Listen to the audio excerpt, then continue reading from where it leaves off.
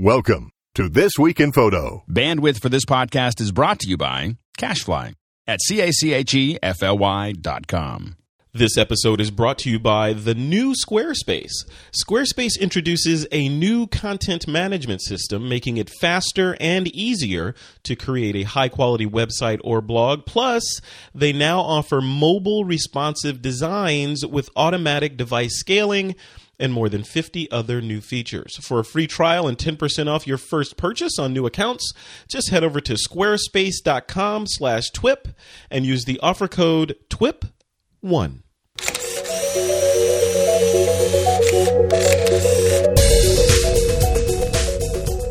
This week on TWIP, Instagram's snafu, CES expectations, photography and publishing in 2013, and an interview with Mr. Scott Bourne. It's Wednesday, January 2nd, 2013, and this is TWIP.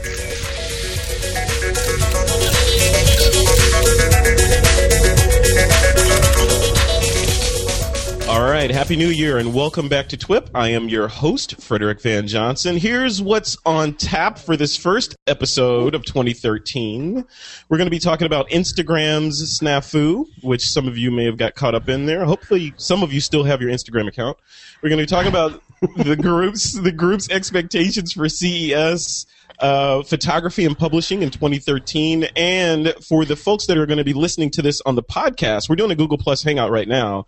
But for the folks that listen to this on the podcast later, I had a great conversation with Mr. Scott Bourne, the godfather of TWIP, and he had some pretty interesting things to say about Instagram as well. Probably not what you think he would say.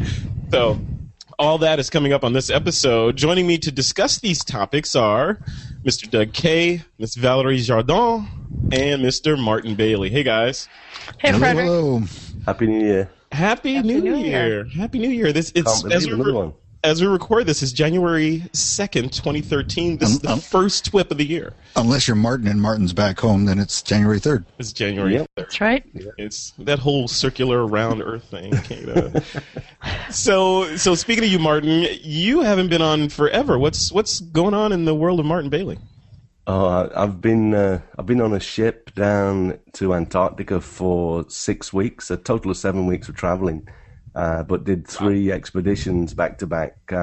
Started in South Georgia, then went to the peninsula 3 times, and it was just amazing. And especially, if anyone knows about these trips down to Antarctica, you've got the Drake Passage, and what it meant was we actually went across the Drake back into Ushuaia at the southern tip of Argentina, and then turned around, picked up passengers, turned around and went back. So I was fortunate enough to have 6 days on the Drake. So if anyone that goes down there that knows about the Drake Passage is thinking, oh my God, then you must have you have a strong stomach, don't you?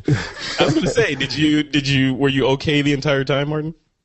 I was. I actually figured out. I've been using the patches behind the ear, the scopolamine things, and I figured out that they were making me worse than the seasickness. I got some different medication, and I was actually pretty good. So. And that was good because obviously I was working. I was the photographer on board who was helping people with their photography. Yeah. And one of my jobs as well is to compile a slideshow of all of the passengers' photos. And so it means on the Drake on the way back into Ushuaia, I was really busy. So I can't be hanging my head over the side of the ship all afternoon. So I would have been. I've been there. Oh, there was some people. Obviously, every time I go down there, there's always a few people that end up feeling it, and it's not good. Those people aren't in pleasant places when they're like that. It's all worth it. Did you post any images from that yet? When can we see some of those? Yeah, I posted a couple of weeks ago after the second voyage. I posted about 18 shots on Google Plus, and because I've been literally out of off the air for a couple of months, they're still relatively close to the top of my profile.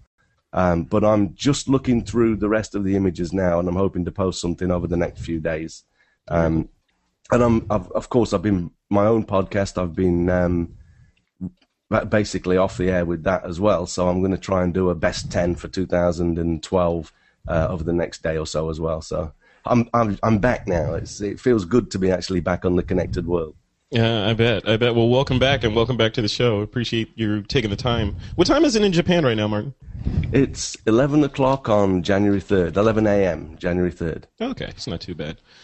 All right, Valerie, welcome back to the show. What Thank you. What's been going on in your world of travels? Well, I've been put for a couple months now and shooting mostly interiors, commercial and residential, and now really excited about the 2013 workshops coming up. I have the next one is in March. That's San Diego for a couple days. It's a weekend workshop. There's still about 3 spots available. And then France again in May with a Paris workshop for a week, followed by a new photo adventure this year, which is in Normandy, which is where I grew up. And I'm really excited about that. It's a photographer's dream. Seascapes, landscapes, stunning architecture, beautiful, quaint villages, amazing food, and then lots of history from the castle of William the Conqueror to World War II landing area. So it's a week filled with something different every day. And so this is exciting. I'm running this workshop in May and in October again. So very cool. We'll link to all that stuff in the blog post, and Thank you. You can post this in our new Google Plus community now. Can't That's you? right. I should. Yeah. And Doug K, you're over there. I see you down there at the bottom of the window. I remember a couple of months ago you threatening to divorce your Nikon D800E, and I'm looking here in the notes. You guys have reconciled. What's going on? We have. It's if I was threatening to get rid of the 800E and buy a 600 instead, so I just have both now. That's how I solved the problem. No. I'm not going to make any references. The 800E and I have a love-hate relationship, and as long as I keep it on a tripod, we're a happy couple. Very cool. Yeah, and focus manually. And we're doing very well together. Cool. So what are you doing? I'm reading the notes. Are you doing some research about writing about the lab color space and all that? What's that about? I had to read the notes too. I couldn't remember what I've been doing.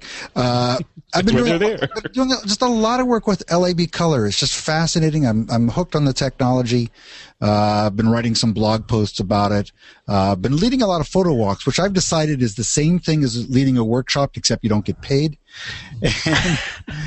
And I'm going to Cuba in a couple of weeks. Wow. And that's about it. You're not going to Cuba with Silverina, are you? No. Okay. I'm going as a workshop participant, not a workshop leader, and I'm going with a group called Santa Fe Workshops. It's a licensed U.S. trip through Miami instead of the backdoor route. Very cool. Looking forward to it. I should have pictures when I get back. Nice. Cool. Which camera? What gear are you bringing with you? I'm taking the D3S. I'm not taking either of the new ones. I want the big camera.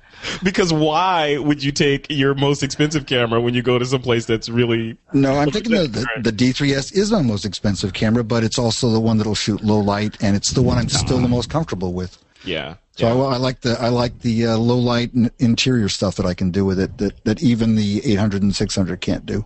So you're not going the route of going micro four thirds and going with the small body. Ron Brinkman would have said that, hey, I'm going to bring this little tiny camera and just throw it in my back pocket. Well, you can't beat the D3S for high ISO, though. Yeah, very true. All right, guys. And just a quick note from me. A couple of weeks ago, back last year in 2013, we had Richard Harrington on the show, and we did this. I was on. You're on here. We did this little impromptu contest where we put the challenge out there for people to create a composite of Richard Harrington and MC Hammer. I don't know how it came up, but we put the challenge out there, and Richard's going to give some stuff away. We're going to give some stuff away to the winner. But we got some good entries, and we're going to post the finalists in the community and on the blog. But I'd like to announce the winner. The winner of that contest is Miss Jessica Blackwell, and Richard picked that image, and he couldn't. I asked him to send an audio comment in, but he's on a cruise ship or something somewhere, and he couldn't do it. But he sent this line. He says, where is it? I think the compositing in the shot is the cleanest. I also like the fact that Frederick gets to share in the shame. So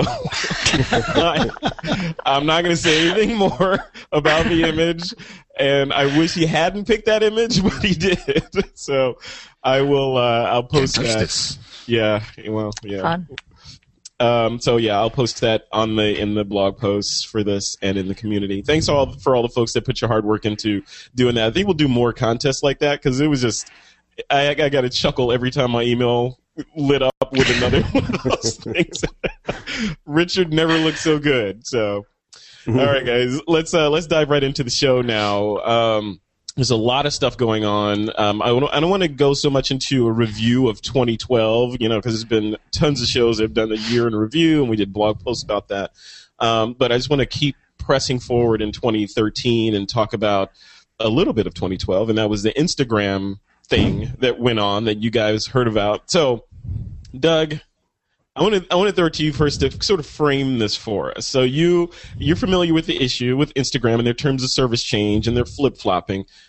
Put a nice bow on it for us and tell us what happened. Well, I got to assume that the Facebook lawyers got control of Instagram is all I can imagine. But they took their terms of service, which probably nobody had even read before this, and they changed them to read that they essentially can do anything they want with your images, not just your images, but your own likeness and information about you, and they can sell that or do anything they want with that without permission and without compensation. And pretty outrageous. I mean, it's probably not unlike other terms of service, but this one really got the attention of some very famous people, and it just really became quite a storm.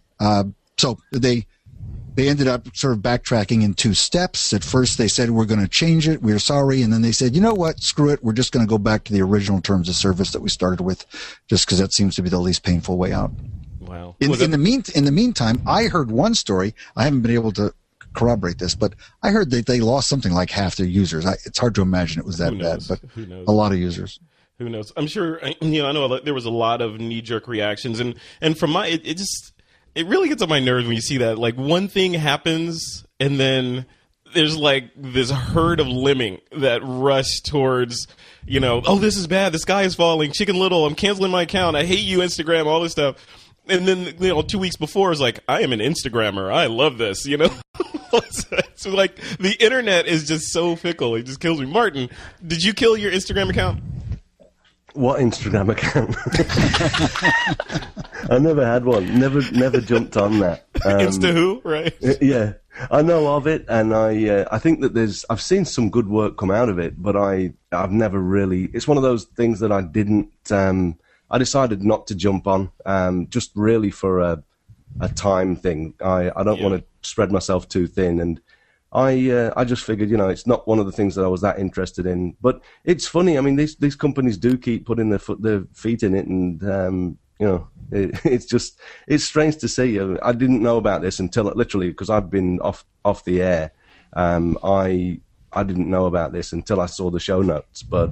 It looks funny how they've just right away, like Doug says, it sounds like the Facebook lawyers have had I think what it is they all of these companies try to sort of wheedle a little bit further into the legal stuff and cover themselves more than anything. But I don't know. It's silly the way it all goes.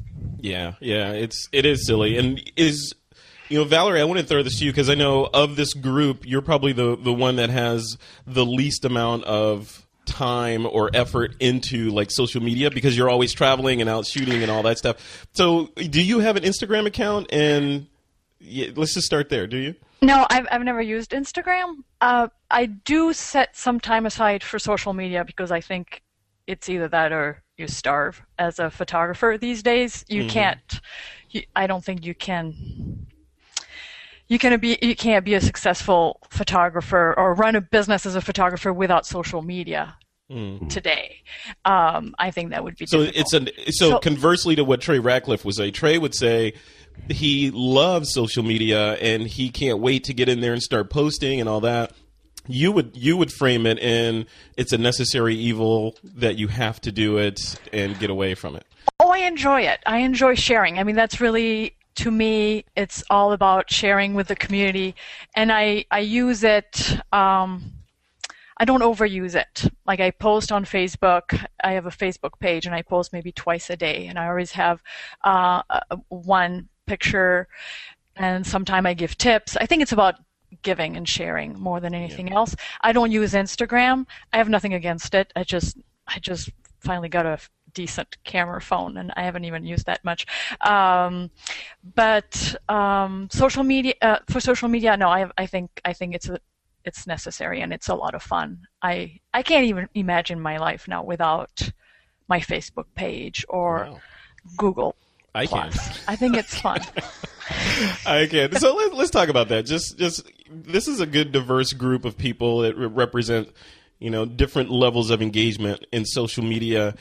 I was speaking to a couple of people a couple of days ago, and they were saying, at 2013, I'm scaling back radically on my social media efforts. It was all about getting more followers and more friends and all this stuff, and the hollow calories around that.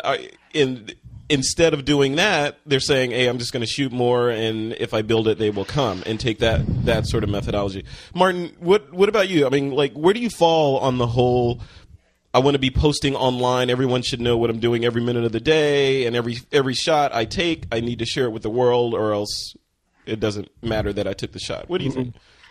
There's a couple of things there that, one, I'm not one for posting pictures of everything I do. I believe that, the photographer's only as good as the worst photo he shows. So I don't show everything. I mean, if I showed everything that I shoot, not only would I be, showing people the dregs and I don't want to be showing people the mistakes and stuff, or even the lesser shots. My aim, at the moment, from them 6 weeks in Antarctica, I've got almost 300 photos that I'm whittled down to. And I want to get that down to about no more than hopefully 50 or so before I really start to show people. So to me, I always want to show people the best work that I can. But as far as social media is concerned, I have a certain amount of time that I want to assign to this sort of thing, and how it gets sliced up depends on how much I like the service. And basically, I love Google Plus, and I'll jump in there any moment I can. When I'm sort of in my semi-downtime. But when I've got work to do and I have to sit down and, say, write an article or actually do some real work, I'll just turn it all off. I close my mail account and do everything. I get rid of all of the distractions and do the work. And then, to me, a lot of the time, the social media is something that I'll come back to for a break even. If I go and get a coffee and I want to have a sit down for a few minutes and just relax, I'll maybe crank up Google Plus and have a look at what people are posting, maybe post something of my own. But also, I do, to try and get more followers, because at the end of the day, for a working photographer, the more followers you can get, the more chances you have of getting bums on seats at workshops and things like that. Mm-hmm. So for me to get more followers, I actively figure out ways of posting regimes. I'll do things like I'll select two photos per day from a particular portfolio, and then I'll put them out there and let people know that I'm going to be doing them each day, and that gets people following you more because they want to see what's coming up next. Mm-hmm. So I actively create little strategies for how I post my images, and that's the sort of thing. I'll even sometimes put a reminder in the calendar, post today's 2 photos, and I'll put that in for 3 or 4 weeks until I've got a portfolio posted. So I do strategize a little bit as well. Yeah, that's interesting, because what I'm hearing from both you and Valerie is business reasons are the reasons why that you're online.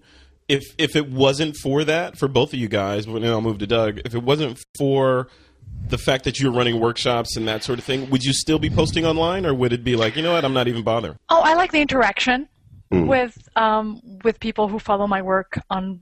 I'm more active on my Facebook page than Google Plus. I like the interaction. I like to take the time to answer questions, and I get a lot of messages through Facebook also. So I love the interaction. I've met a lot of the people who've been following my work over in Europe during my travels. A lot of them have gone on my workshop, so it's fun to meet the people face to face after you've been in contact with them for months or years through social media. But yes, of course, it's a way to show your work, to get people interested in what you do, for them to share with their friends, so it's a little bit of both for me. But I'm not at all active on my Facebook personal wall. I've never posted a personal picture or made any personal updates on Facebook. For me, it's only the page. It's the only one I use, and it's photography related only. Interesting.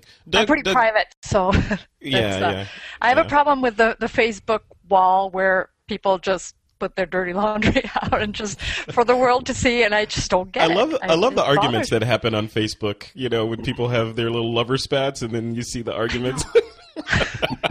I just don't get that. Whoever does that, please stop. Don't do that. We don't want to hear about your argument. It's entertaining. yeah, it is. And then they're like, "Oh, I can't believe I did that." Doug, what about you? How are you? And we're sort of veering off from the topic of Instagram, but we're done with that. Just speaking about how you consume and use social media as a photographer. Is it for business, or is it, how do you do that business versus I just want to engage with the community and share my work split? Yeah, I mean, I've talked about this before. When I was started on Facebook, I was a Facebook slut, which means I befriended everyone, and so I have thousands. Drinking here. I have many. I have many thousands through my nose. Many thousands of best friends that I've never met or never heard of, but they're all on Facebook.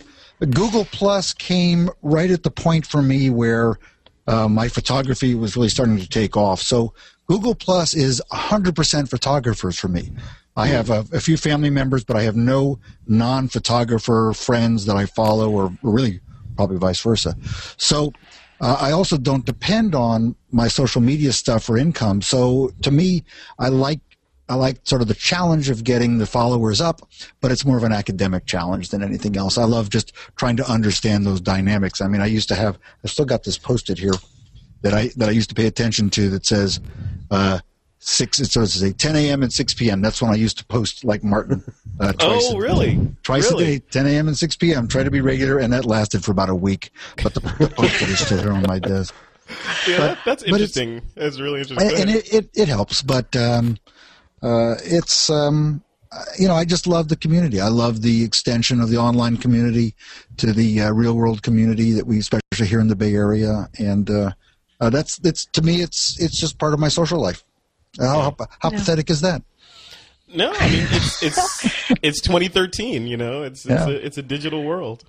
And for me, it's also a way to connect with my readers. Since I write for DPS, a lot of people who read my articles at Digital Photography School will connect with me on social media. So that's a way for them to interact directly with me, and I enjoy that. So it's such a great community.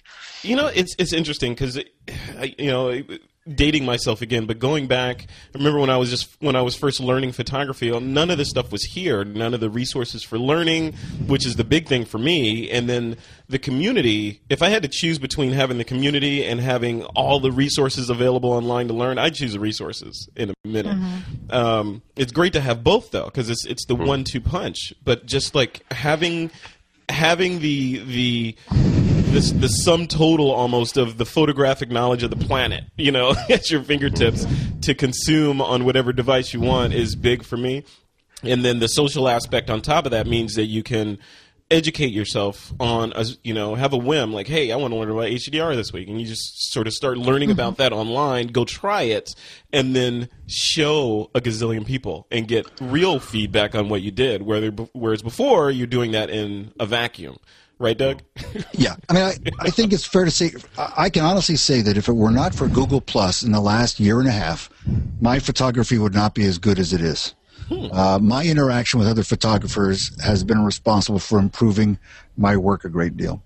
Really? Yeah. Be specific. In what way? Just telling you, hey, you should have cropped that a little tighter, no, or it's all your images are out of focus? It's two-directional.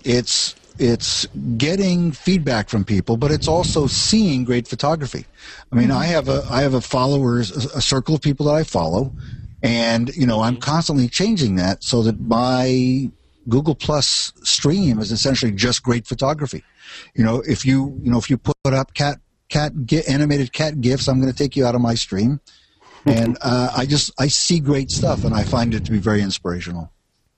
So it's curated. And how does that contrast with the way you use Facebook? Facebook has all these people I've never heard of. Facebook is a party that you're like, hey, yeah. hey, well, dude, I do have old high school friends. I have family, extended family on Facebook. So it's like that. But, people that I think I met somewhere along the line. But Google Plus is my photography place. Nice. That's very much how it is for me as well. I mean, and I, like both Doug and Valerie have been saying, I really do enjoy the interaction as well. And you learn a lot. It's a great place to be. So, I mean, although I talk about how I strategize, that's part of it. That's the business side. But if it wasn't fun, I wouldn't be there anyway. And that's why I spend probably 90% of my social media time on Google Plus, and then maybe 3 on Facebook, and then the other 7 on Twitter. I enjoy Twitter still because you can still interact, and I've got mainly photography-related followers, and people that I follow are all photography-related as well. But Twitter's still, I mean, to me now, it's just jump on, take a look, see what's happening, and post replies to messages and things, or when people actually asking questions, and then jump back out and go back to Google Plus.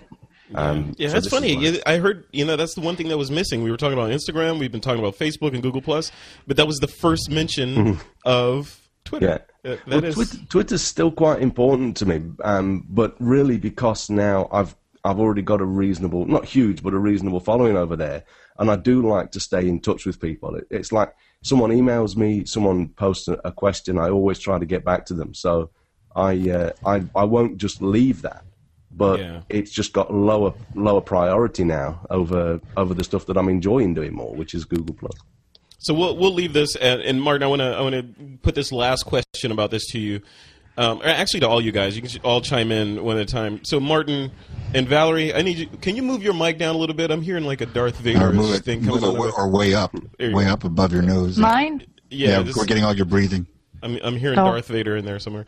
Sorry. Martin, no, that's okay. Martin, when you're looking at how you deal with social media, what's your hierarchy? Like if you had 3 slots, like an hour in your day, and you had to divide it up into thirds, what's first? What's second? What's third?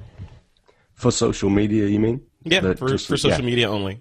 The first thing is jump into Google Plus. The thing that I normally do is check to see if anyone's asking me any questions. And usually via looking through the comments that people make to posts, things like that. Yep. And if they are, I'll answer them. And then I'll go off and see what other people are posting. Because like Doug, I mean, you get inspiration from it. There's so many great photographers on Google Plus that it's nice to look through what people are actually posting in the timeline there. But then when I've done that, I'll probably start to think about if there's anything that I've got that I want to start posting and showing people with, because I like to actively post as well as just reply to things, because I think that keeps your own profile fresh. I like to try and post something at least once or twice a day.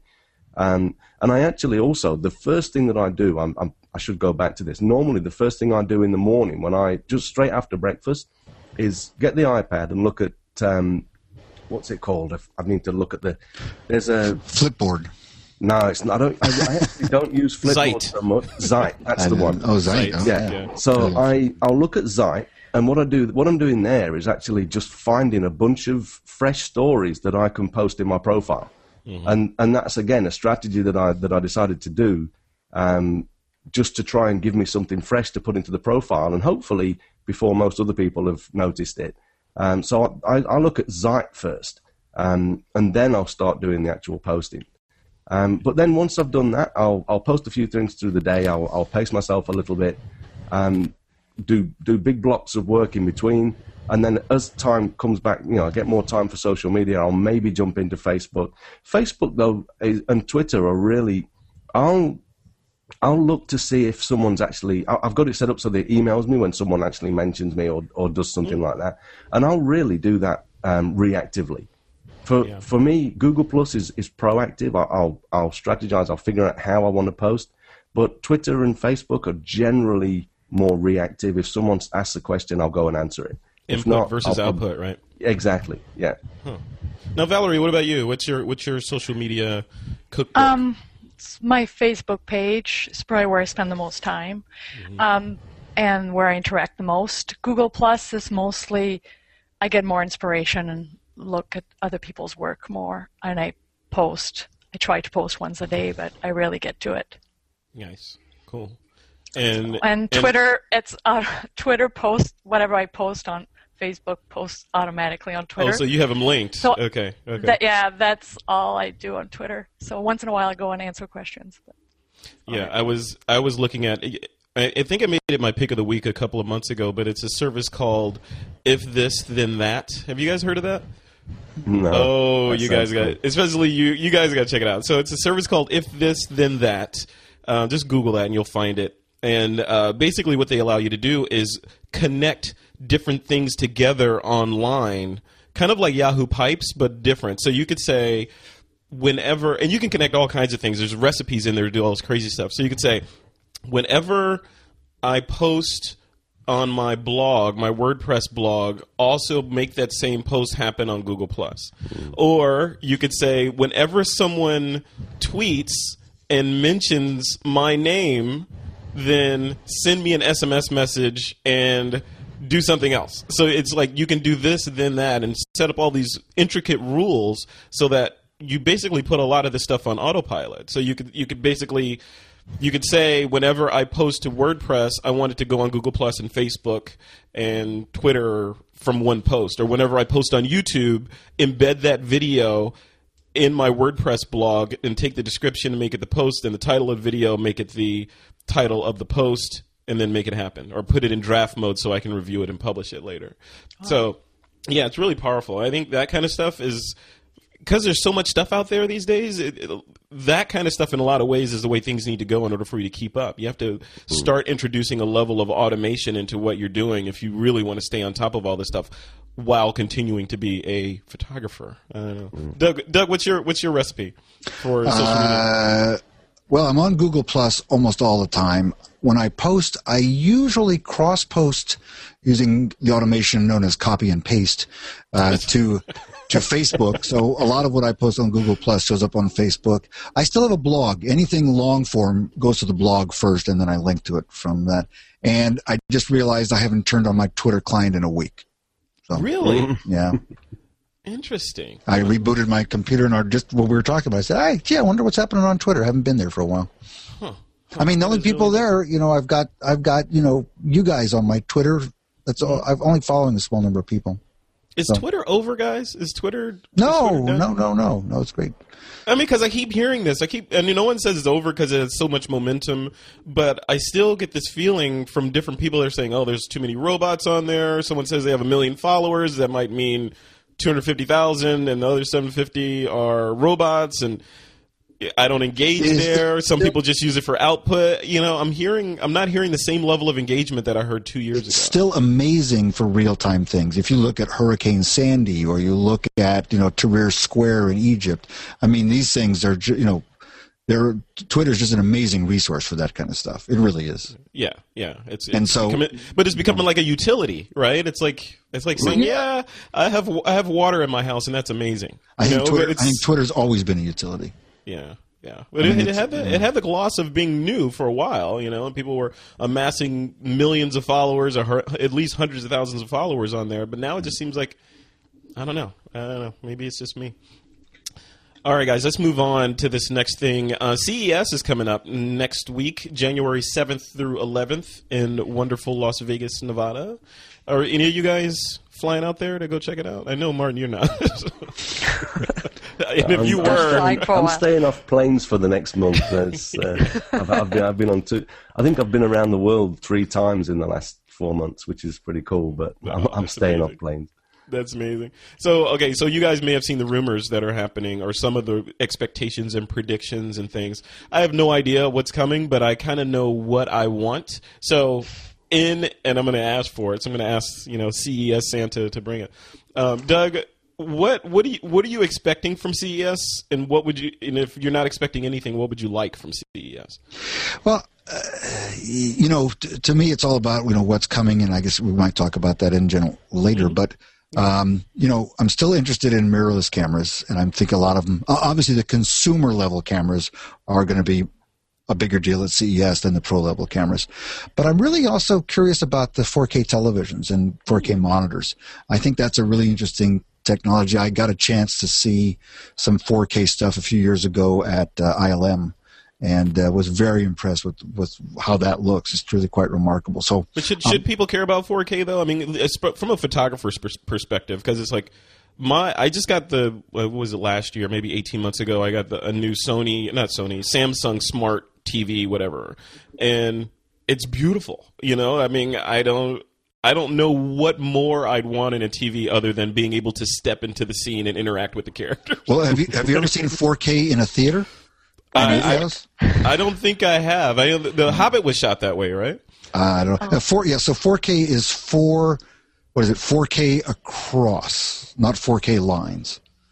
Okay. Right? So what does it mean? It's the 4,000 lines of resolution. Better picture. I think the problem for me, Doug, is I'm getting older, and there's this line of the TVs are getting better and my eyesight's getting worse. So don't talk to me about getting older. At some point, it doesn't matter. It's like Retina displays are no longer a feature for me. Yeah. No, 4K video in a movie theater is quite spectacular, and you'll see the difference. And 4K at home, of course, the problem is, there's got to be some whole new infrastructure of how the media is transmitted and so forth. I mean, you're never going to get, not never, it's going to be a long time before you can get 4K over your cable. Yeah. Your cable service. So I don't know. I'm holding out for this rumored Apple TV thing that they're rumored to come out with sometime this century. So I think the TV that I have now will last me until that comes. So. What about you, Martin? What are your predictions, thoughts for CES? I was talking literally on the way back from having a bite to eat with my wife last night. I was talking about the Apple TV, the real big TV that's going to have an Apple mark on it, not the little puck, because that's got to happen soon. But I mean, I'm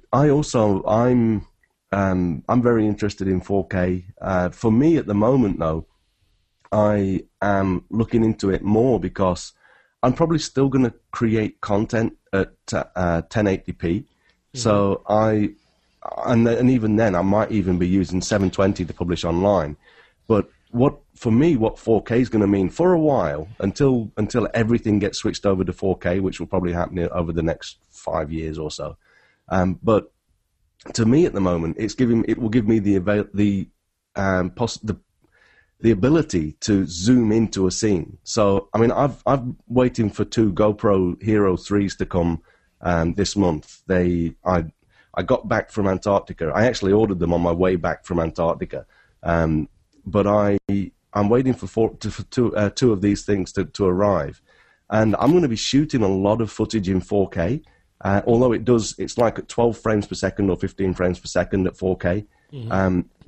The reason for that, though, is because I want to be able to zoom into it. When I'm creating the final video in Premiere Pro, I want to be able to zoom around that frame because the GoPros don't have a zoom facility. It's just like a set lens. Yeah. You stick it somewhere and on either on your head or I don't know. I'm planning on doing some sucker cup stuff, putting it on the front of the boat when we're in Hokkaido next month. And I'm going to be doing that sort of thing. But then if I shoot that footage in 4K, it'll give me the ability to zoom in post and actually zoom around and show people more than just the static screen that I'll be capturing with with one of the GoPros. So that for me at the moment is the more thing, capturing in higher resolution to allow me to zoom in. Something I don't do very much with DSLRs, but with the GoPro I think that'll be an advantage. But I'm looking forward to the 3D or whatever it's going to be called from Canon. I reckon they're going to be coming out with, the rumors are that it's going to be 45 megapixels. And, to me, although the 5D Mark III is an excellent camera, I don't think Canon are going to leave the D800 alone for too long. Yeah. And so you want those megapixels? I'll take them if my lenses can resolve to that amount. I'll take the megapixels as long as it's not at the cost of really, really poor high ISO. It'll probably be obviously a lot lower quality ISO, higher ISOs than the 5D or the 1DX. Yeah. But I basically I usually keep a camera in 3 lines. So far, it's been the 1DS, the 1D, and the 5D range. And I like to keep 3 bodies because I actually use 3 bodies simultaneously for some wildlife work. but also because I like to pick which body I use depending on what I want to shoot. So, for example, if I've got the 5D and the 5D with me and the 1DX with me, I'll reach for the 1DX when I need frame rate or when I need weatherproofing. But if I don't need weatherproofing or frame rate, I'll reach for the 5D because I want the extra 4 megapixels. And I think with a D3 or whatever, a 3D, whatever it'll be called, I'm pretty sure that I would go for that for like landscape work and things where I could benefit from higher resolution. Because I mean, there are times when I've sold images based on the resolution rather than the image itself. I mentioned this in Photograph, the new Craft and Vision ebook, or e-magazine. I'm not sure when this is out. I think, but the second column that I wrote for that it was called Resolution, or Why Resolution Matters but Doesn't. And basically, it's I talk about why, as a professional, we should be concerned about resolution to a degree, because I've literally won sales based on having high resolution files. But obviously, if as a hobbyist or even as a professional that knows exactly what, like a newspaper, people that are photographing only for newspapers know that they don't need really super high resolution. Yeah, and that's what I was going to say, because that sort of flies in the face a little bit of what other people say about resolution. There's some of the knocks that the D800E got were, and Doug, you know this, were that, okay, how many megapixels do we really need? Because but you're different. I'm looking at the prints on the back wall there, Martin. You're the photographer, and I've seen some of you showed me some things that were on giant walls, installations. So you can suck up every bit of that resolution. But for the average photographer that's listening or watching this right now, I wonder, do they need that? I mean, if they're just going to be posting them to Google Plus or at maybe 500 pics and not going to print, or even going to print but not going bigger than 16 by 20 or 20 by 24.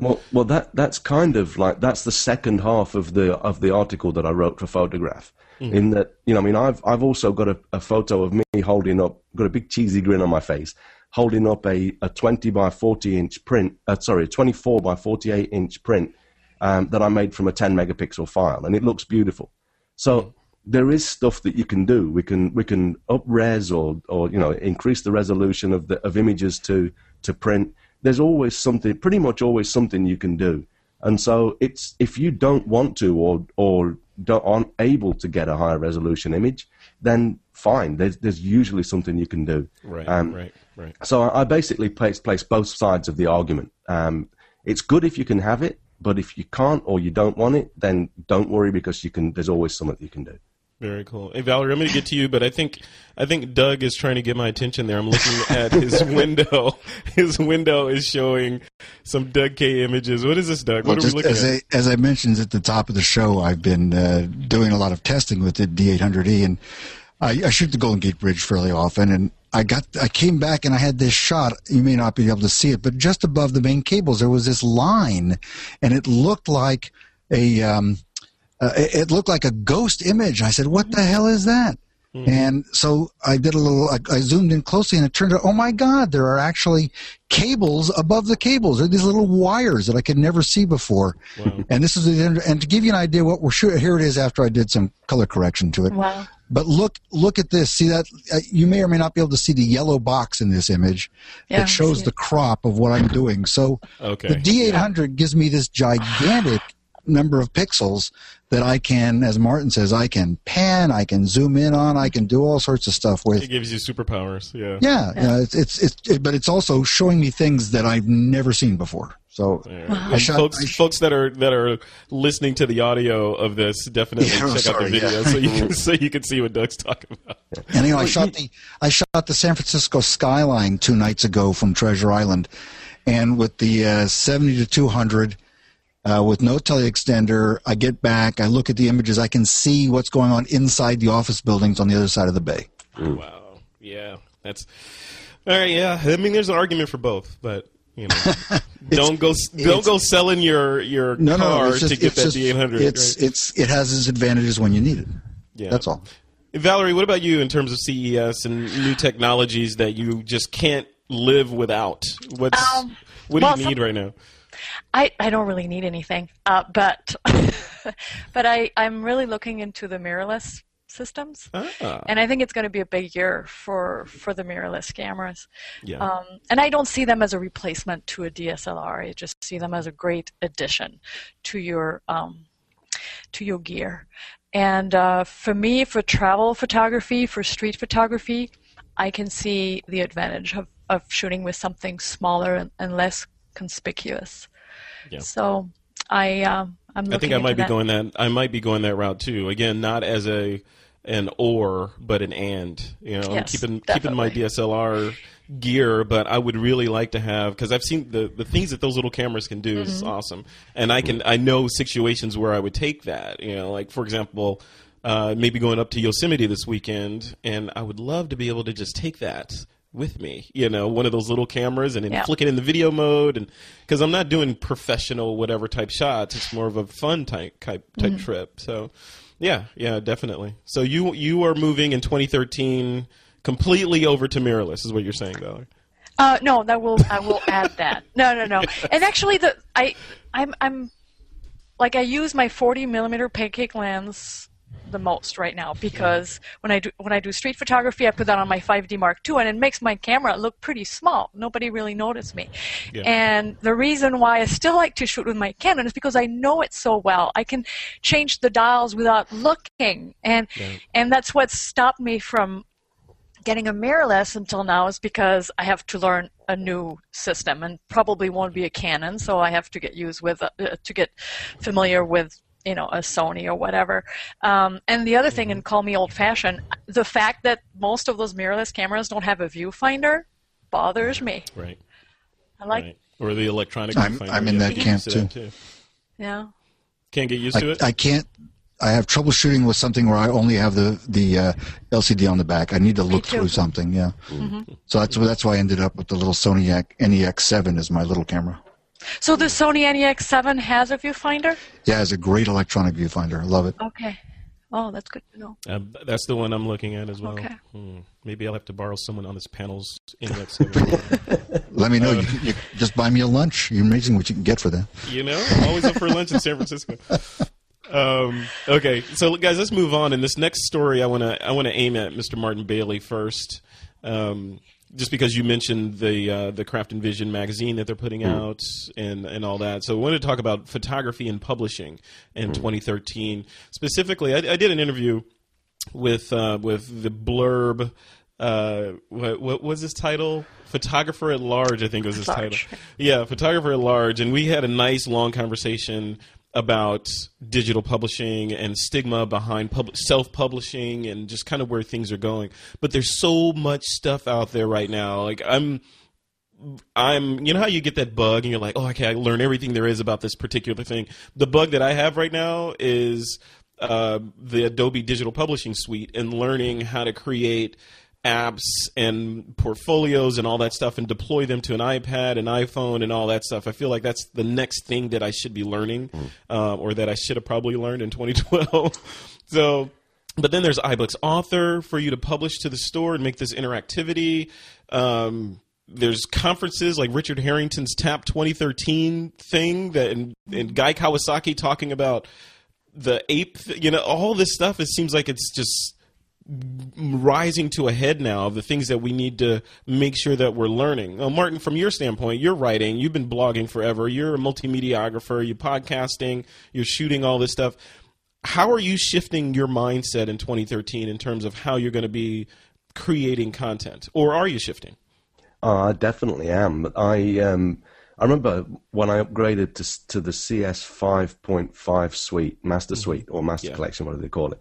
One of the reasons I did it was to get access to the digital publishing suite. And it wasn't until after I upgraded that I realized it was going to be an extra, rather large amount of money every month to be able to use it. Mm-hmm. So for me, seeing this coming in now at $30 a month, possibly, then that makes it more interesting again. But also iBooks, like you're saying, I mean, this is basically free. And if I can start to get content into iTunes, into the iTunes store for people to buy, then that will, or even maybe free to download, like the podcasts. That's something that I'm definitely thinking of. for me, writing is becoming a big part of my business model. And I want to be able to do more, and I'm planning on doing more books this year. And part of that, I mean, for Craft and Vision, really, we submit as a Word document with tags showing where images should be. And then the professional does all of the InDesign stuff. But for me personally, one of the reasons that I bought the Master Collection from the CS Suite was because I wanted InDesign. I've been using InDesign for a while now, and I really want to learn how to make that program sing and make some really rich content. You and me right here. See, that's why we're brothers, right there. Exactly. But it's one thing that, I mean, I'm relatively busy this year, but having spent 4 months on the road at the end of 2012, I'm giving myself some block time at home as well. During 2000, I mean, I've got lots of good stuff set up, and there's still a few spaces that I'm working to fill, but I'm going to give myself plenty of time at home for writing. I mean, it's like, for example, one of the big holy grails for a lot of photographers for years has been the coffee table book with beautifully presented and all of that. But as time goes by, I mean, they become less and less viable financially, and most photographers lose money doing a coffee table book. It's more for the status of being able to say that you've got one.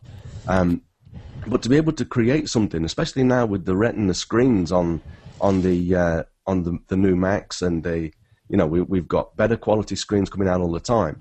A big book, a high resolution photo book digitally would be just as, if not even more beautiful than a printed one.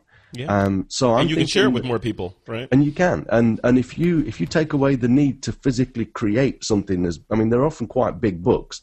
If you take away the need to physically create that as a hard copy, then you'll probably be able to reduce the price to like 10% and sell more than 10 times more. I know.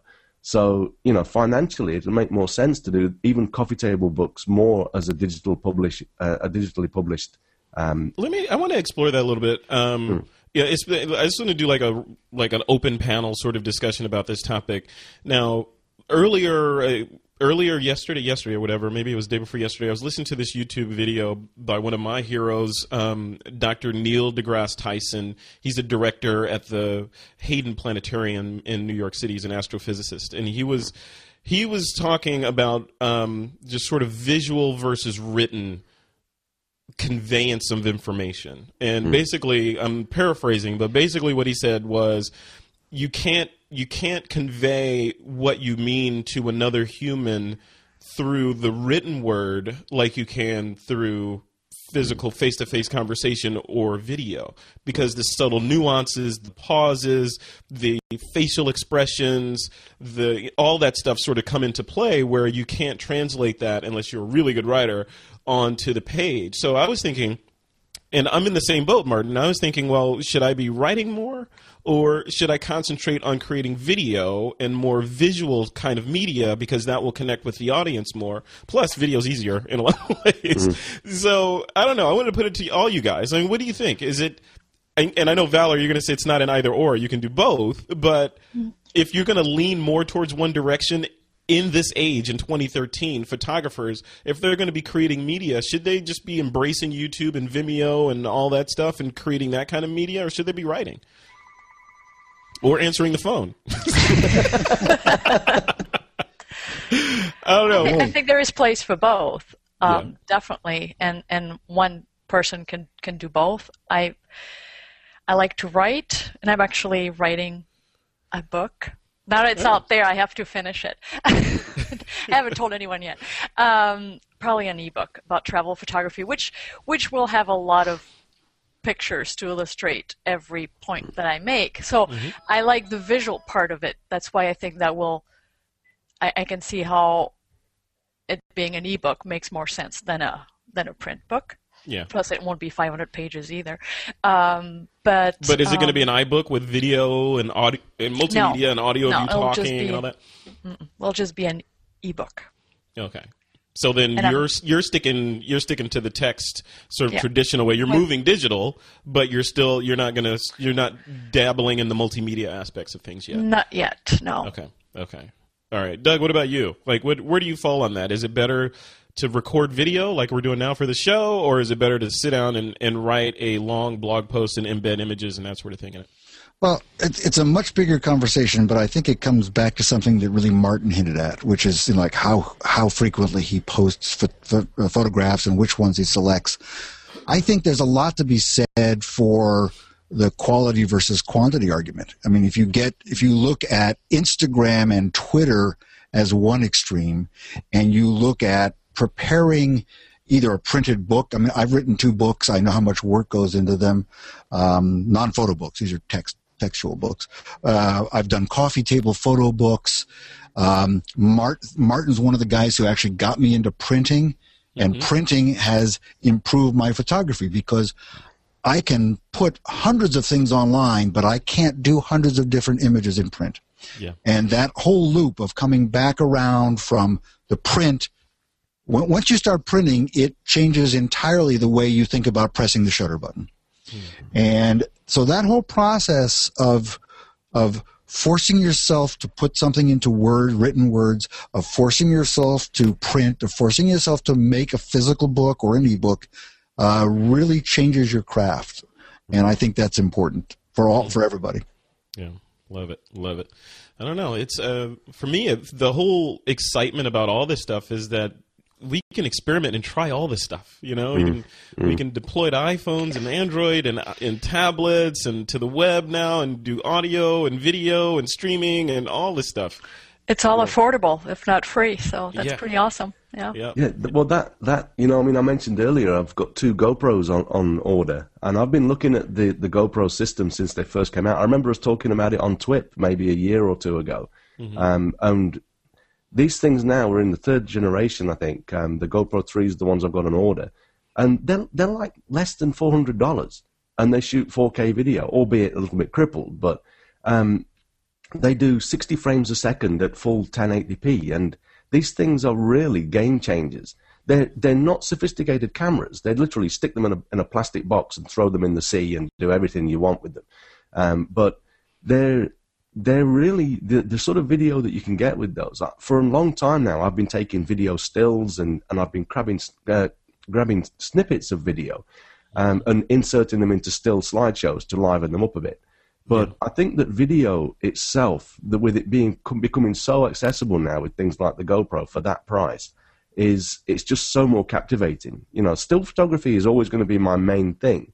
But for me, on a marketing, from a marketing perspective, people react differently to video. If you show people a group of photographers having a lot of fun in various places, it's got to be a lot more effective at getting people to sign on the dotted line than just showing them the resulting images. Right. That's true. So I think from my perspective, I'm definitely going to move more into video, and I'm searching for ways of how to make.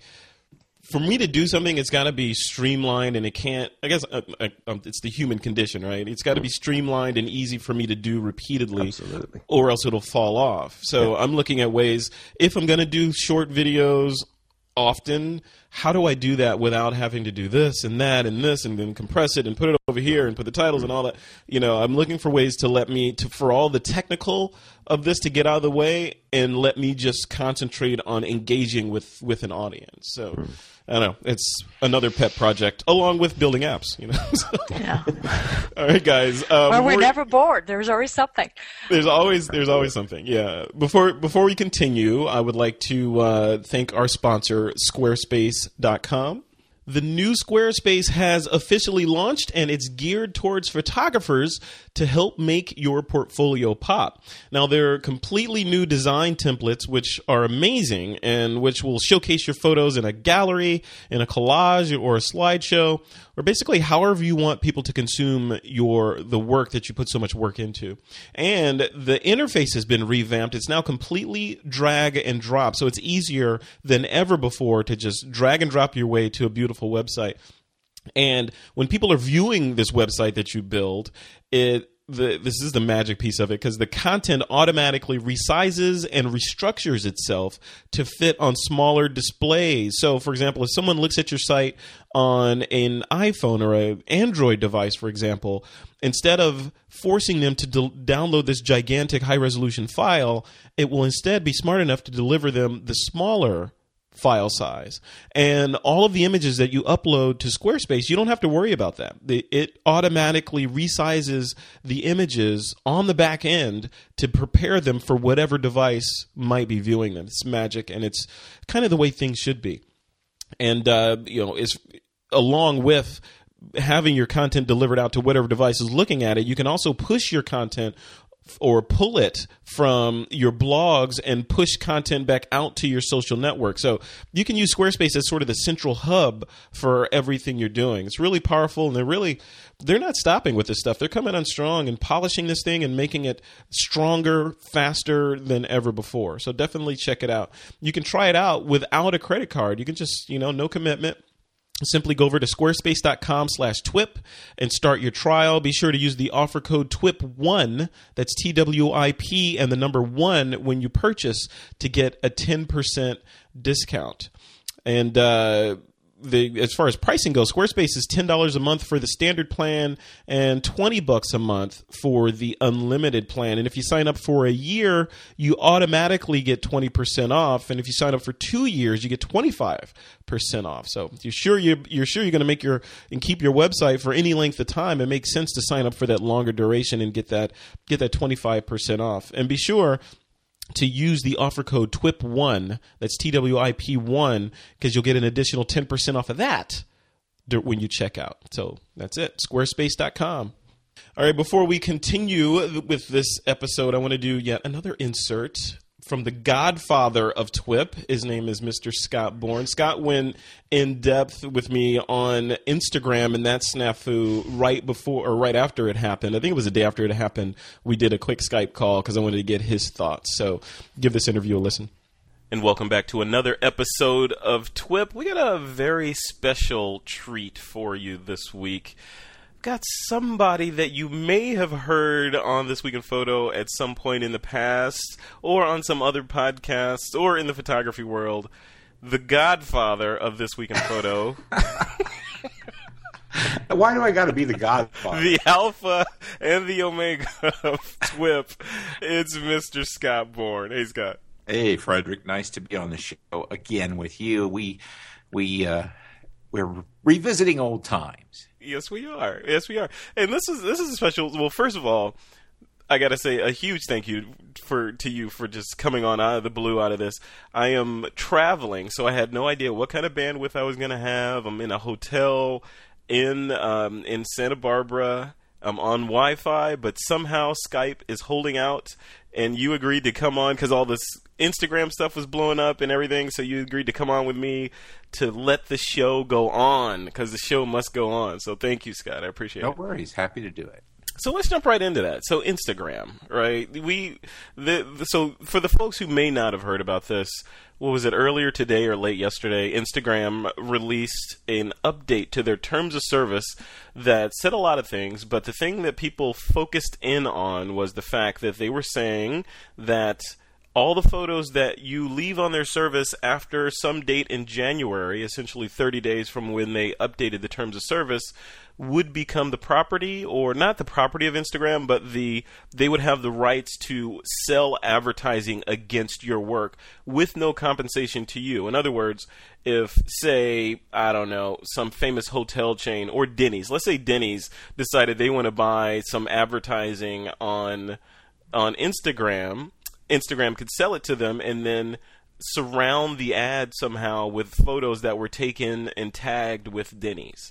So, but the bad part of it was that'd be great if you were going to get some change from that, but they weren't going to give you anything. So, Scott, we know that's changed. So, tell me, so what has changed about that in the 12 hours since that release?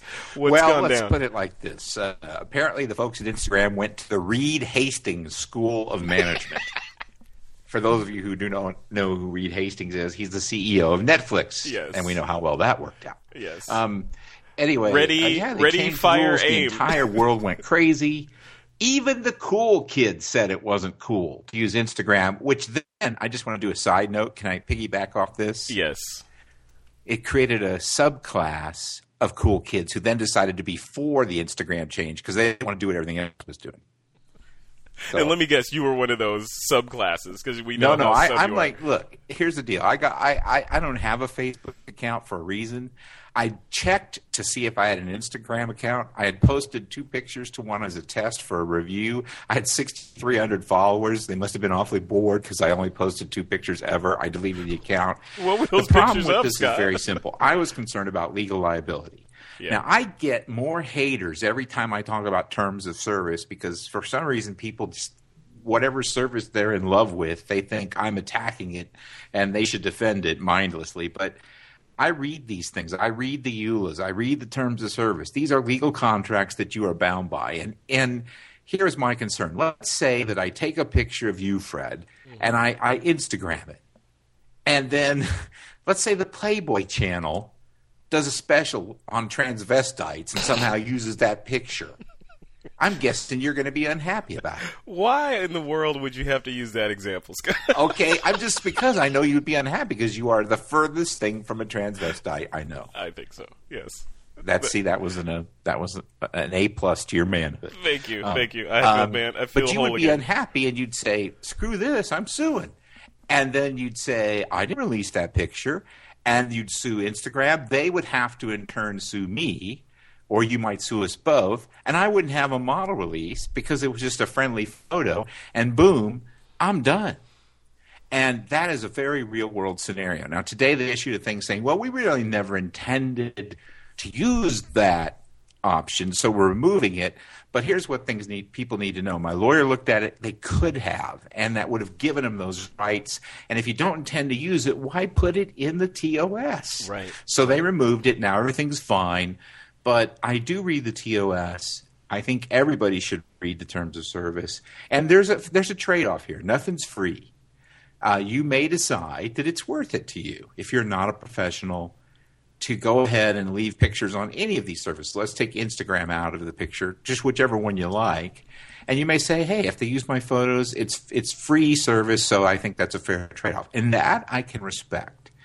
But as a professional, I try to sell rights to my images, and I can't grant exclusive rights if I've posted any of these images on any of these sites. In fact, I don't know if you've seen a licensing contract these days. The first 8 pages are, have you posted this photo on any of the following sites? And then it lists places like Facebook and Instagram. Because if the answer is yes, it says skip to the last page. Well, you know what's in the middle? All your options for exclusive rights where you make 10 times the money. Mm-hmm. Yeah. So, you lose all of that, and it's a big price to pay. I would rather pay for my own server and host my own photos.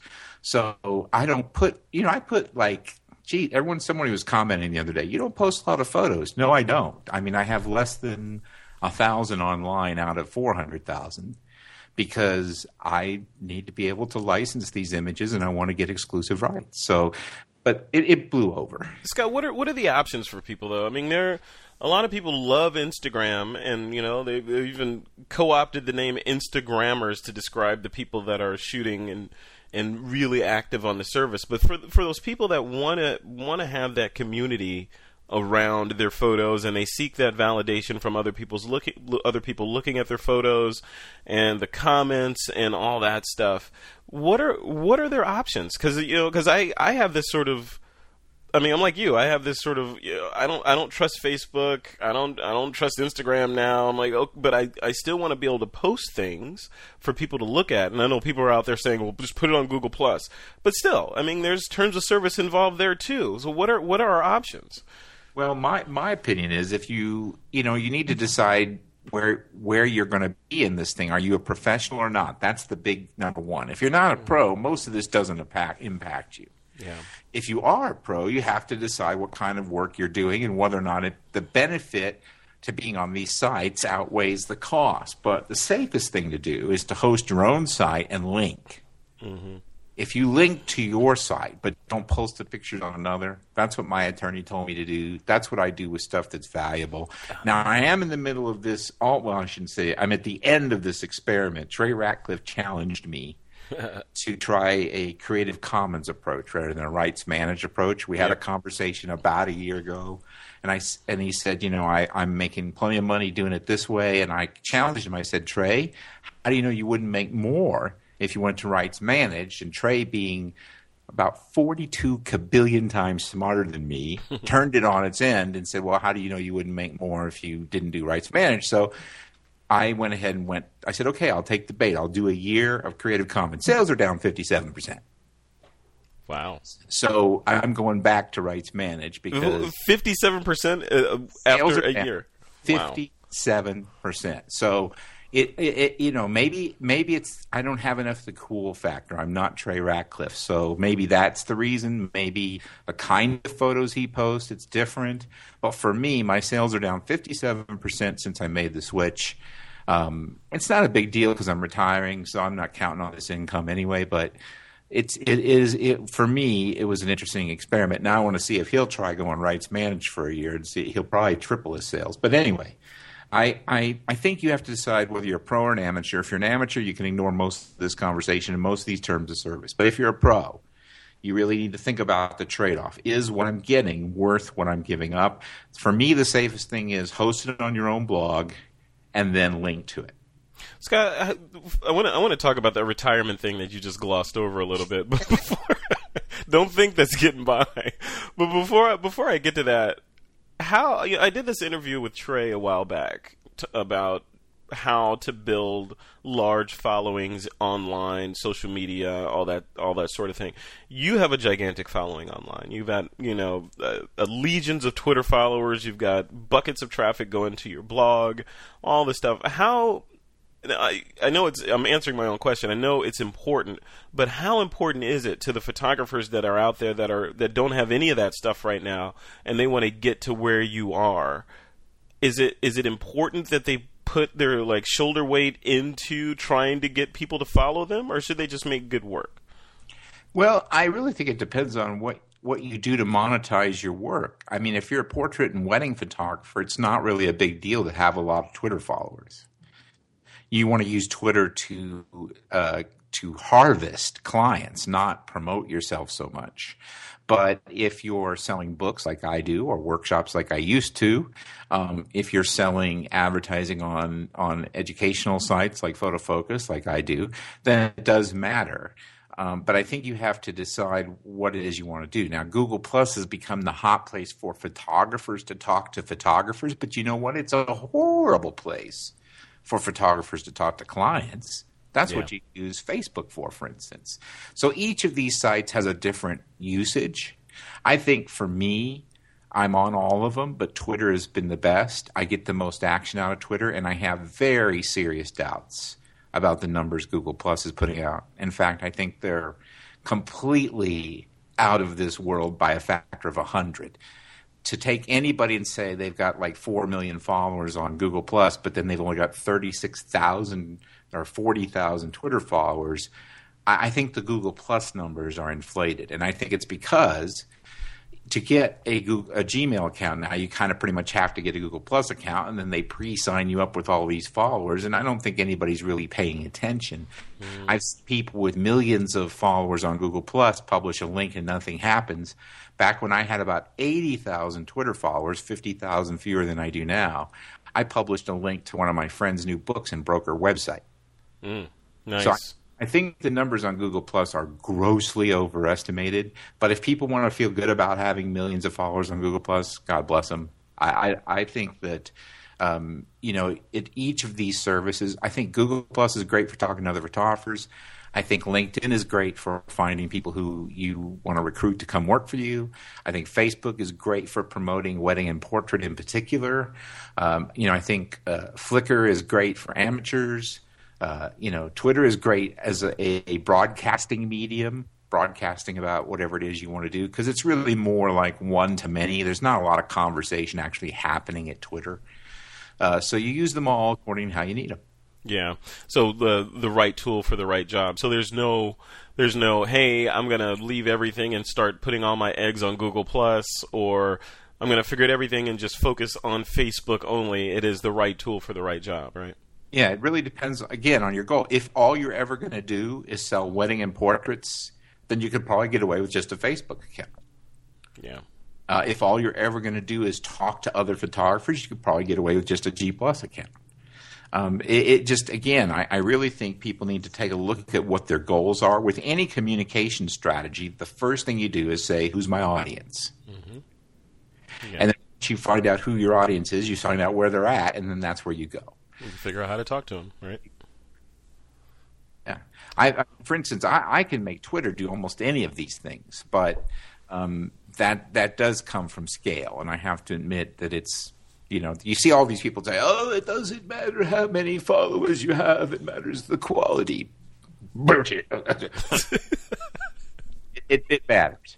When you have over, 50,000, it starts to matter. When it's over 80, it matters again. It starts to get exponential. And you can actually move markets. Yeah. And you don't need to hit a home run if you have a lot of followers, especially if they're actively engaged. And I don't know, did you see that New York Times thing where they said that some percentage of Twitter followers are fake, and you could type in, and it looked like about 75% was the highest score anybody got, and I got 72. And there were some well-known photographers who were in the 30s. Only 30% were real. So they probably bought about 100,000. But I'm doing really well with Twitter, and I'm not telling anybody else what to do, but I'm able to drive a lot of traffic with Twitter. And I think a cyclical system where you do what I call bounce back marketing, you talk about this thing on this site, which pushes to Twitter, which pushes to the other thing. I think that can help photographers the most. And I do outline all of this, by the way, in my book, Going Pro, which is available from Random House. Yes, you do. I have it on my bookshelf at home. Thank you very much. You and Skip's book, right? Before anyone goes crazy about my book plug, I make a whopping buck off of it, so back up. But your name's on some dead trees, Scott. It's a good thing. Last one I'm doing, by the way. I'm never going to make a dead tree book again. That is I'm glad you said that. Well, before I segue into the dead tree apps versus books and all that, retirement. What you're not retiring. Like all this stuff that you just talked about that you're doing, and these marketing practices and all this stuff, you're not going anywhere. You're going to do the Michael Jordan. What's going on? I'm retiring from assignment photography. And I'm letting go a lot of my business interest, and I'm going to pursue my hobby, which has been race car team ownership and driving. And I'm going to go to Europe and try to race in the GT series with a bunch of young kids who can go really fast.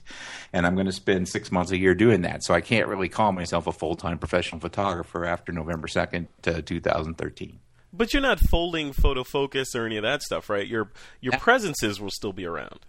Has been sold. I cannot disclose to whom, but a rather large media corporation, and my friend Rich Harrington's helping me do the show now, and I will start to fade away and be less available on the show, and Rich will pick it up. I'll show up from time to time, but he'll be mostly responsible for it. And the site will continue, and I will continue to occasionally contribute, but, I've written a post for that site almost every day for 14 years, and that, my friend, will stop. Wow. Well, congratulations. This sounds like a life change metamorphosis for Scott Bourne. We'll see how well it takes. This is my third attempt to retire. You'll get it right. Third time's a charm, Scott.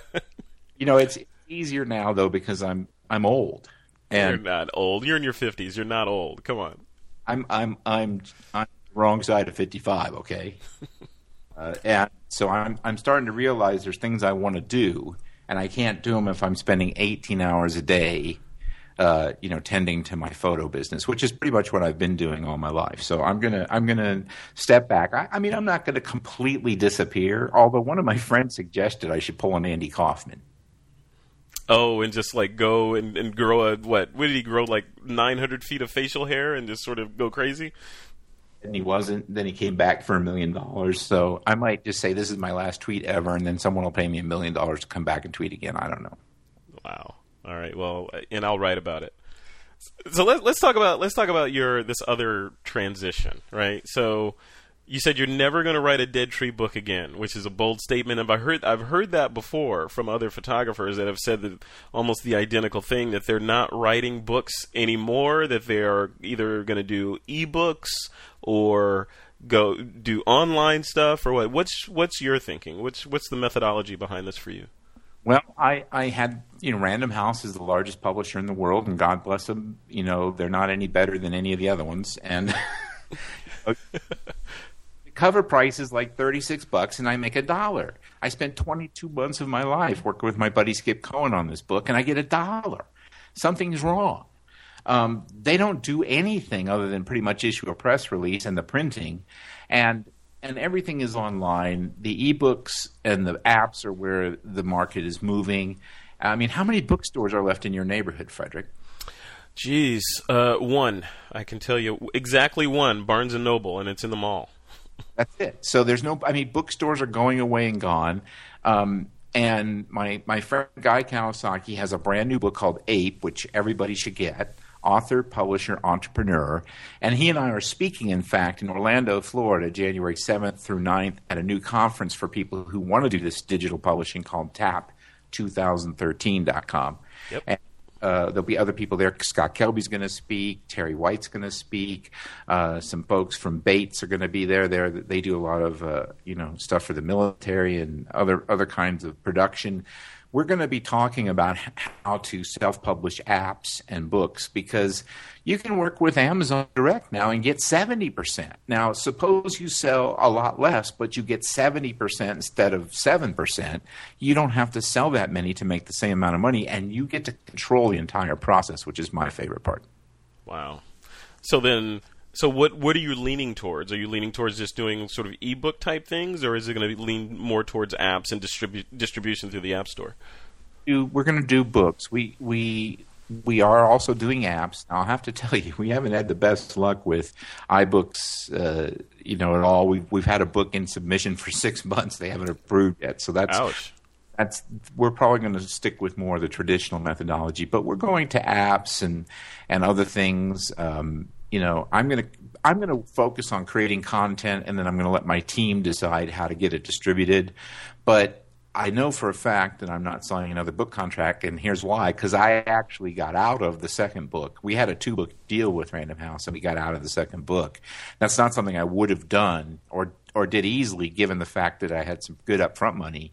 I did it because I just felt like, when we gave them the book, for instance, it was perfect, and they switched captions around. They screwed stuff up. It's like, I want to control the product, especially when my photography is concerned. I like to do my own CMYK. I like to do all that kind of stuff if I was going to print. I didn't get to do that on this. And I want to control how the product looks, and I want to make sure that people get it. And we're going to go cheap. I mean, we're going to be selling books for 99 cents and $1.99. The new average for an ebook is $9.99, and I think that's good. It makes stuff more affordable and more accessible to people. But the one issue there is going to be is curation. In the past, we've relied on bookstores to be the curator. There's going to have to be some new curation methods. The people behind the long tail theory think that it will be the long tail. I don't think that works, but we'll see. Wow. So you're going, I wouldn't say that's the long tail, but you're going after the masses, right? With a low price point like that. Well, I'm going after a broader swath of the photo market, for instance, because I want to make sure everybody who wants training can get it. So I can do it cheaper if I'm in control of it, and I don't have to give 93% of the cover price to somebody else. Yeah. Wow. Interesting. It's a great publishing company. I appreciate their interest in me.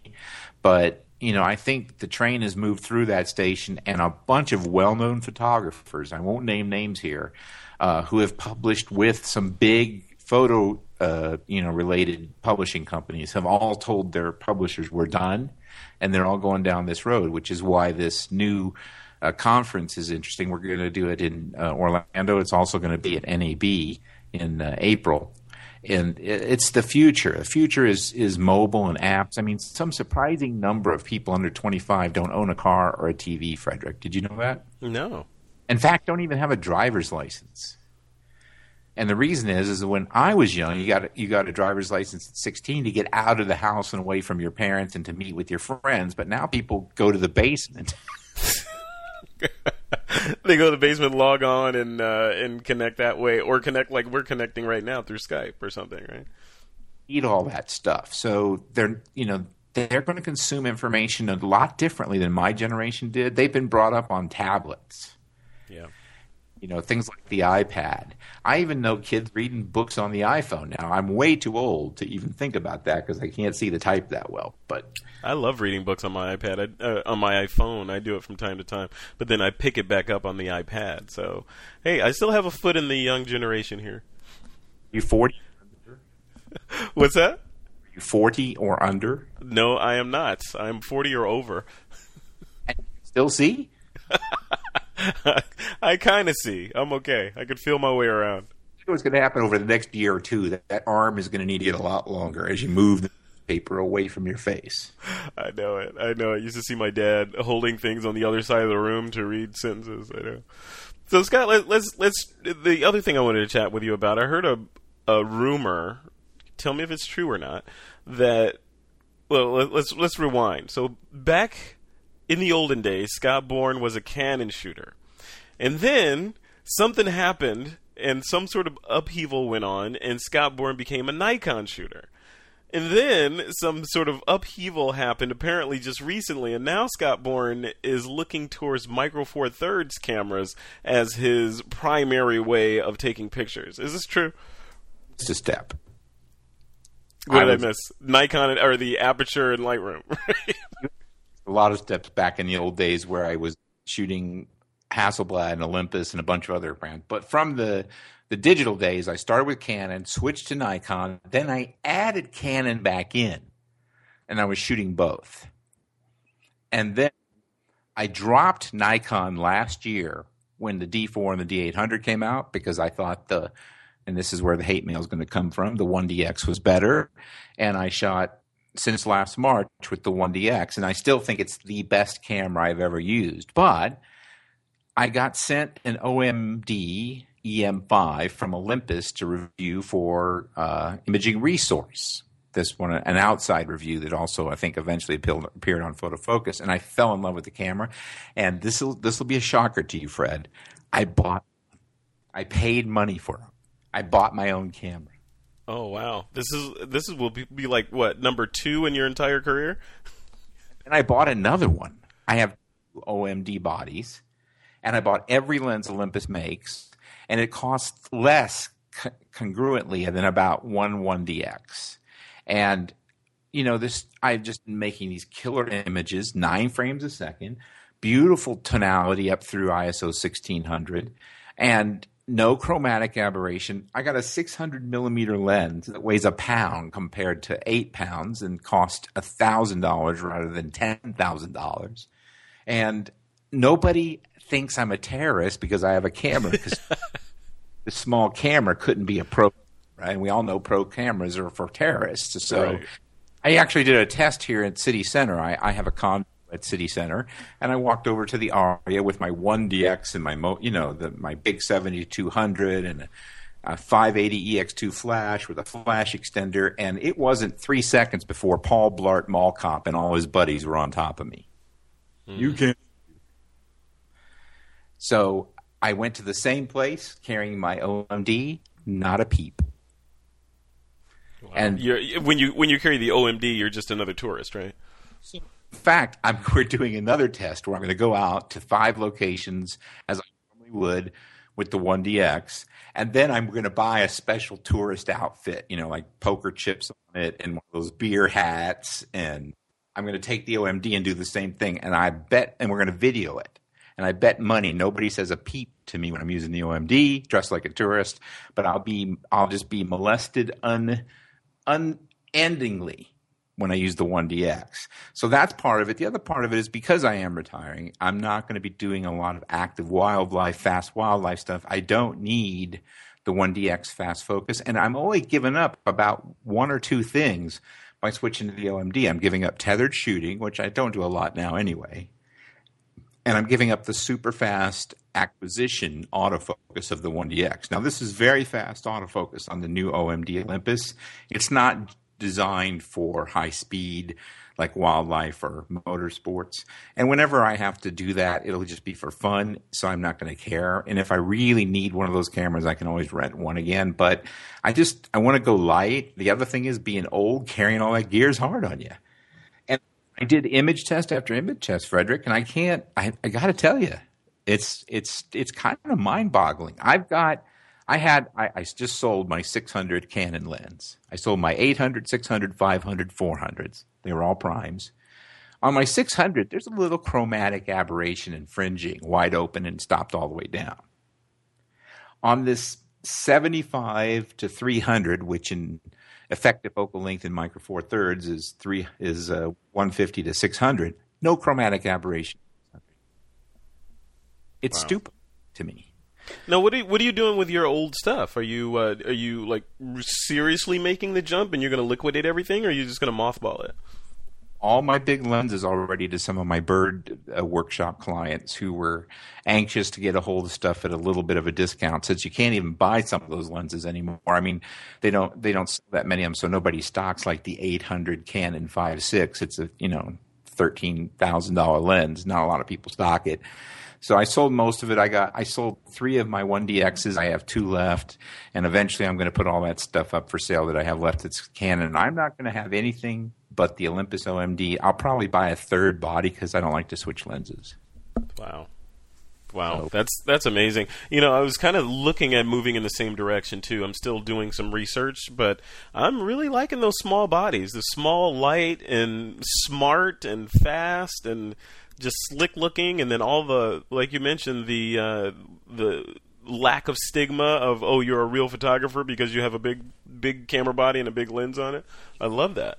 Funny, when you're breaking into the business, you really want to look like a professional photographer, and when you really are a professional photographer, you don't want to look like a professional. Like this, there's a 12 millimeter lens for this camera that's so sharp it cuts glass. It's the effective focal length of 24. It's a 24-2.8. It is so sharp. And then I just did a test with the 75-1.8. Now, keep in mind, that's the effective focal length of a 150. How big, Frederick, would a 150-1.8 have to be on your Nikon? That would be pretty massive, yeah. Have a front end 6 inches wide. Yeah. And it would weigh 5 to 8 pounds. And it would cost $1,000. I was going to say it might have the words of Hubble written on the side of it too. Thing cost about $900, and I'm going to say something that I do not say lightly because I've done a lot of lens tests over my career, and I've done them the old-fashioned way, the way that Jack Russell from the Indianapolis Star taught me to do it. We put a newspaper up on the wall, we shoot it off a tripod in the same light at every f-stop, and we see where the edge fall-off is. This is probably the sharpest lens I've ever tested. Wow. Really?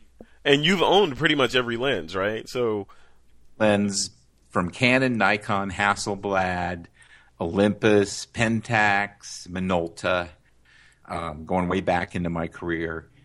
And this is probably, if not the sharpest, it's got to be tied. It's crazy sharp.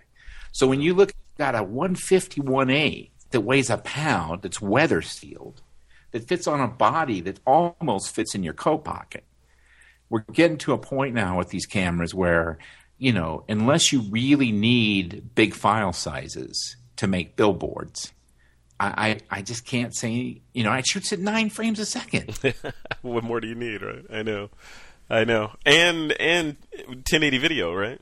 Yeah, the video's nice. I mean, it's a good compromise, and it's not perfect and everything. Then there's no camera that is. I mean, but I got to tell you, I've been shooting this exclusively now for almost 3 weeks. I have not taken a picture with a 1DX for 3 weeks, and I take pictures every day. And I'm looking at every single picture going, oh, my God.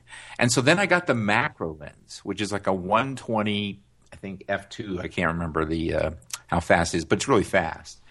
And that sucker, it's just crazy. It's crazy how good it is. And all of these lenses are under $1,000, and some of them are under $500. The 45-1.8 is $4 something. It's crazy good. And I just challenge people to shoot with this. Now, I'm not speaking out against the Panasonics, and there'll be plenty of people that will email me and say, well, why didn't you mention the Panasonics? I just haven't played with them recently, but I'm sure they're as good.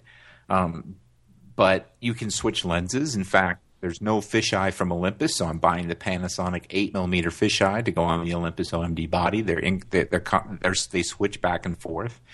Wow. Some other companies starting to make lenses for them. It's really a lot of fun too because it's so small. Now it does require, some relearning. My motor skills are all dialed into the Nikon and the Canon cameras, so that's taken a little bit of a hit that I've had to relearn my motor skills to remember which button to push when I'm not looking at the camera. But short of that, I've had nothing but great success with them. And the other thing that you give up, especially going from the Nikon side, would be the Nikon CLS system, the creative lighting system, and sending data back and forth to the flash and controlling multiple flashes from the camera position and doing basically the Joe McNally thing. I don't think you'd be able to do that with these just yet, right? And yes, you can. Yes, you can. You can. All right. I'm trying to convince myself not to get one, Scott. Come on, help me. Yep. Has a remote control flash system, works very similarly to the Nikon system. Now, here's what you do give up as a pro. There's one other thing. Olympus has piss poor support for professionals. There's no CPS or anything like that. If you have to send it in for return, you may be out it for several weeks. Which means by 2. Yeah. Exactly. You can't get a loaner overnight or any of that kind of stuff. So there's no pro support. They say there is. I applied for it, never heard back. And so I think it's sort of a side of their company they've been like futzing with. Now they just got a big cash infusion from Sony. So maybe they'll bring that up, but they've been sure bringing out a lot of cool lenses, so they're not going anywhere in that regard. They've just, like one after the other, every quarter there's another new great lens. They're not so-so lenses. In fact, they're improving. Their original 17 was a 2.8. Now they got a 17 1.8. So there's lots of movement that's on the good side, and for me, it's the right choice. Now, when it comes to cameras, I know that plenty of people in the audience take this very personally. So, they think, well, if you didn't use the camera that they used, that somehow they've made a mistake and you're wrong or whatever. But it really doesn't matter. I can make this thing do just about anything the 1DX can do. The only thing it can't do is, like shooting eagles, having an eagle fly straight at you. The 1DX and the 5D Mark III are the first 2 cameras I've ever owned that could acquire autofocus with a bird flying straight at you. Mm. I was not able to do that, by the way, with my D4. Really? Yeah, I wasn't. But and the side to side, it does pretty good, but not quite as good. But everything else, like it's just, I'm getting these pictures and I keep looking at them in Lightroom and I'm going, holy moly! It's unbelievable. I think go out and test them. That's what my challenge is to everybody. Go out and test them. And see what you think. Rent one for the weekend, play with them. I think you'll be really surprised. And they fit. I got everything I described in one bag. I got like 2 flashes, 2 bodies, 1 battery grip, 7 lenses, accessories, filters, all in one bag. I love that. I think that's the name of the game in 2013 is scale down stealthiness for the photographer instead of being the guy running around looking like a photographer with giant, white lenses and all that, right? I think so because we've got signs here in Vegas that say "See something, say something," and what's on the billboard? A photographer. Oh, of course, yeah, because we are the evildoers, right? Wow. Wouldn't be enough to just look it up on Google Maps, see a picture of it. Now, Scott, so one thing I want to do before we end this discussion here is have you tell me, and maybe you just did with this Micro Four Thirds stuff, but what was the most significant thing in 2013 that you've seen from a photographer standpoint? Well, I actually think the most significant thing has been the way the smartphone has been adopted as the replacement for the point and shoot or the compact camera. We've seen smartphone photography impact this year that's just mind-blowing. I mean, people are doing everything with these things because the cameras on – I have both. And see, this is the reason I do this. I try to be Switzerland, Frederick. It's hard for the haters to come after me. I have both a Samsung S3 Galaxy and iPhone 5. But which one do you use? I use them both. Oh. They both have great cameras. And, I make really good pictures. And better than 5 years ago, the compact cameras we were shooting. So, you look at sites like Instagram and Hipstamatic and, now Flickr, which, by the way, Flickr has a tremendous new iPhone app. I don't know if you tried it yet. I have tried it, yes. I love it. Awesome. I mean, Flickr is back. But, the smartphone, I think, is the real big story for 2012. I don't know. What do you think? Yeah, I would have to say mobile in general. Yeah, smartphones, but the thing that's got me is just like you were saying at the beginning of this when we started talking about apps and things, just the watershed shift of consciousness away from laptops to, before it was like, hey, the laptop is replacing the desktop. Now laptops are your granddad's computer and everyone's on a smartphone and a tablet if you're cool. If you're sitting in a coffee shop on a laptop, you're kind of like the old guy now. All the cool kids have tablets now. It's like, so from a distribution standpoint for photographers and people that distribute media and training and things like that, I think that is the most significant epiphany for me over the years, that getting data and content out to portable devices is the way of 2013 and beyond. I just ordered a new iMac. That's replacing the Mac Pros we were using. And then, a lot of places we had iMacs, we've installed MacBook Airs. And a lot of places we're using Airs, we've switched to iPads. And then, I can eventually see the staff asking for iPhones. I'll be gone by then. But it is amazing. You're right. The whole mobile sharing thing. I sit on airplanes a lot, and I'll sit there and pull up my portfolio on my iPad, and I'll have all the flight attendants standing around looking at the pictures. It's crazy how it still is, for me, the most important thing about tablets has been the ability to show my portfolio in a way where the user gets to interact with it. I still think that was a watershed moment when I realized that we were back in the situation where the viewer got to control the experience. Because I'm old enough that we used to ship a real book. We called it a book. And we'd say, send your book to the agency and we'll decide if we want to use you. And you would ship a book. And I tell these stories to my staff and they look at me in horror. They're like, well, why didn't you just email it? Well, couldn't you use Flickr? No, there was no internet. What about Facebook? There was no internet. They don't get it. But we used to, and the thing is, there was a physical experience of the editor paging through the portfolio. Then what happened was we went to computers and someone sat next to us and we drove the mouse. And unfortunately, we often interrupted the viewing experience because the people either didn't want to speak up or too timid. They just let us go at our own pace. Maybe they wanted to look at a picture longer and we let them.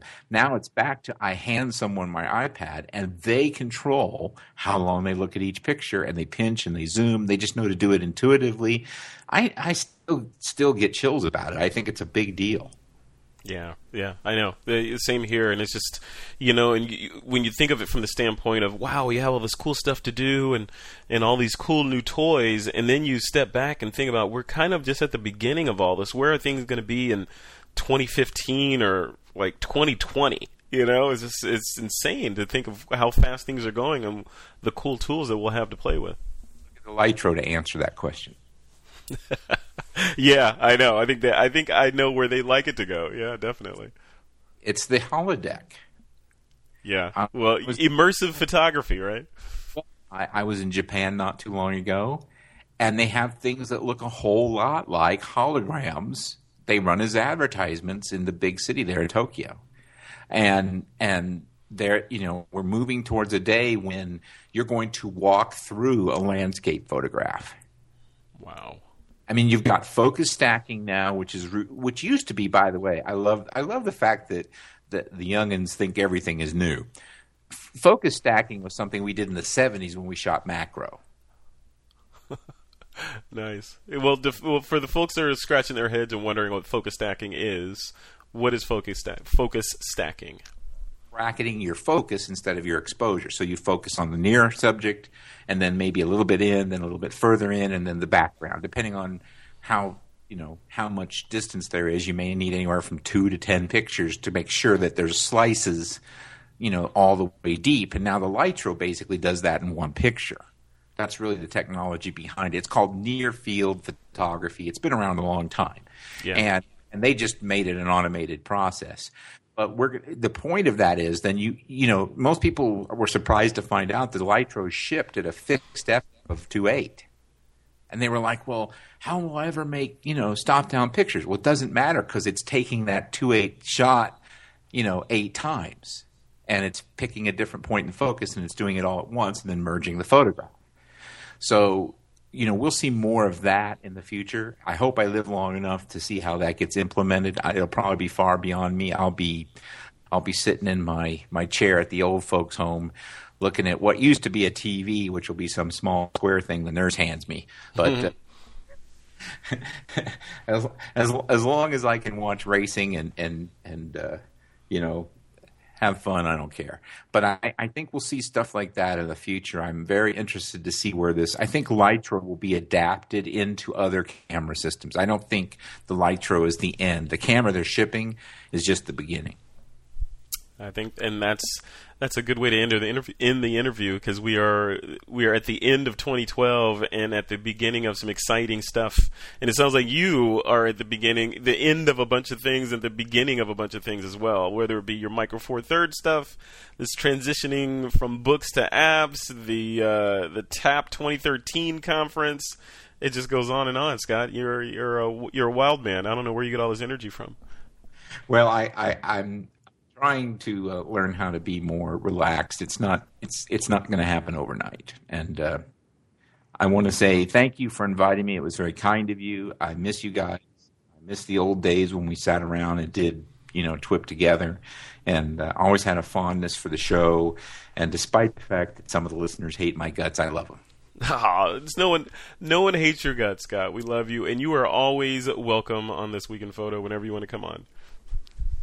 I hope you continue to have success with the show. I know that you're doing great things with it. All right, Scott. Thank you. I appreciate that. And listeners, like I said at the beginning of this, if you're listening, I am in a hotel room, so in the bandwidth here, I'm surprised it didn't cut out during this interview, but Skype let me do the interview, but there were some cutouts in there, so I apologize for that. But the show must go on, and we got Scott Bourne, so what can I say? So, Scott, thank you, and hey, man, Merry Christmas and Happy New Year. Same to you. All right, talk to you soon. All right, that was Mr. Scott Bourne. You know where to find him. You can find him over on Photo Focus or follow him on any number of social media networks. All right, let's jump into some listener Q&A. This is the segment where we answer questions that have been at the top of some of our listeners' minds. Question number 1 is from Jason Machado, and he writes... He wants to know specifically, he says, I'm headed back to Afghanistan again this summer. Last year I took my D7000 prior to going... Full frame. I was going to say follow focus. Fast forward. Or fast forward. There's FF in here. All right, show notes writer, acronyms, not good. And he says, and a few lenses, but he was hesitant to bring it out very often. Being infantry, he expected to get shot at, and he would leave it in the kit back on the base. So he's thinking of upgrading to a D800, Doug, next spring to get amazing resolution, but he's considering going mirrorless, Valerie, in hopes that I will carry my camera with me more often. In that case, I would wait on the D800 till I get back in 1.5 years or so. So I'm trying to find the question in here. So I think what he wants to know is what should he do? He's looking at the Lumix GH3, he's looking at the Sony NEX, he's looking at the D800. Based on what he's doing, Doug and Valerie, what do you guys think he should do? And Doug, don't say get both. Go ahead, Valerie. I would go mirrorless. There. Nice. I said it. Nice. Well, and actually, I said it. It's out there. Plus the D800, I mean, he's going to be in really dusty conditions. I don't know if I'd want to bring something that fancy. Yeah. I'd bring something small and compact. What are those file sizes like, Doug? How big's the average file? About 45 megabytes. Oh, wow. So that's the other concern. And that's a raw file. Where are you storing those images at? What's your backup method? I have. Funny you should mention that, because being end of the year, I have a stack. I have a whole collection of 2 terabyte Western Digital USB drives I've been doing backup with. So, you might need an intervention. This is my. I got rid of my Drobo because I don't trust it. I thought you were going to say those were SideQuest drives, man. No. This is my USB 2 terabyte drives. Listen, I'll tell you, Frederick, you're the expert on this. You're the guy who's got both the Nikon and the military experience. But having said that, if I didn't, I've never had a Micro Four Thirds camera. I wish I did. I think the OMD sounds like a great the Olympus cameras sound great. If I had to pick one of the Nikon bodies that he mentioned, I'd take the D700. That's almost up there with the D3 bodies in terms of being built like a brick. Yeah. You can hammer nails with that thing. Yeah, the 7000, the 800, they're nice, but they're not made like the 700 and the D3 bodies are.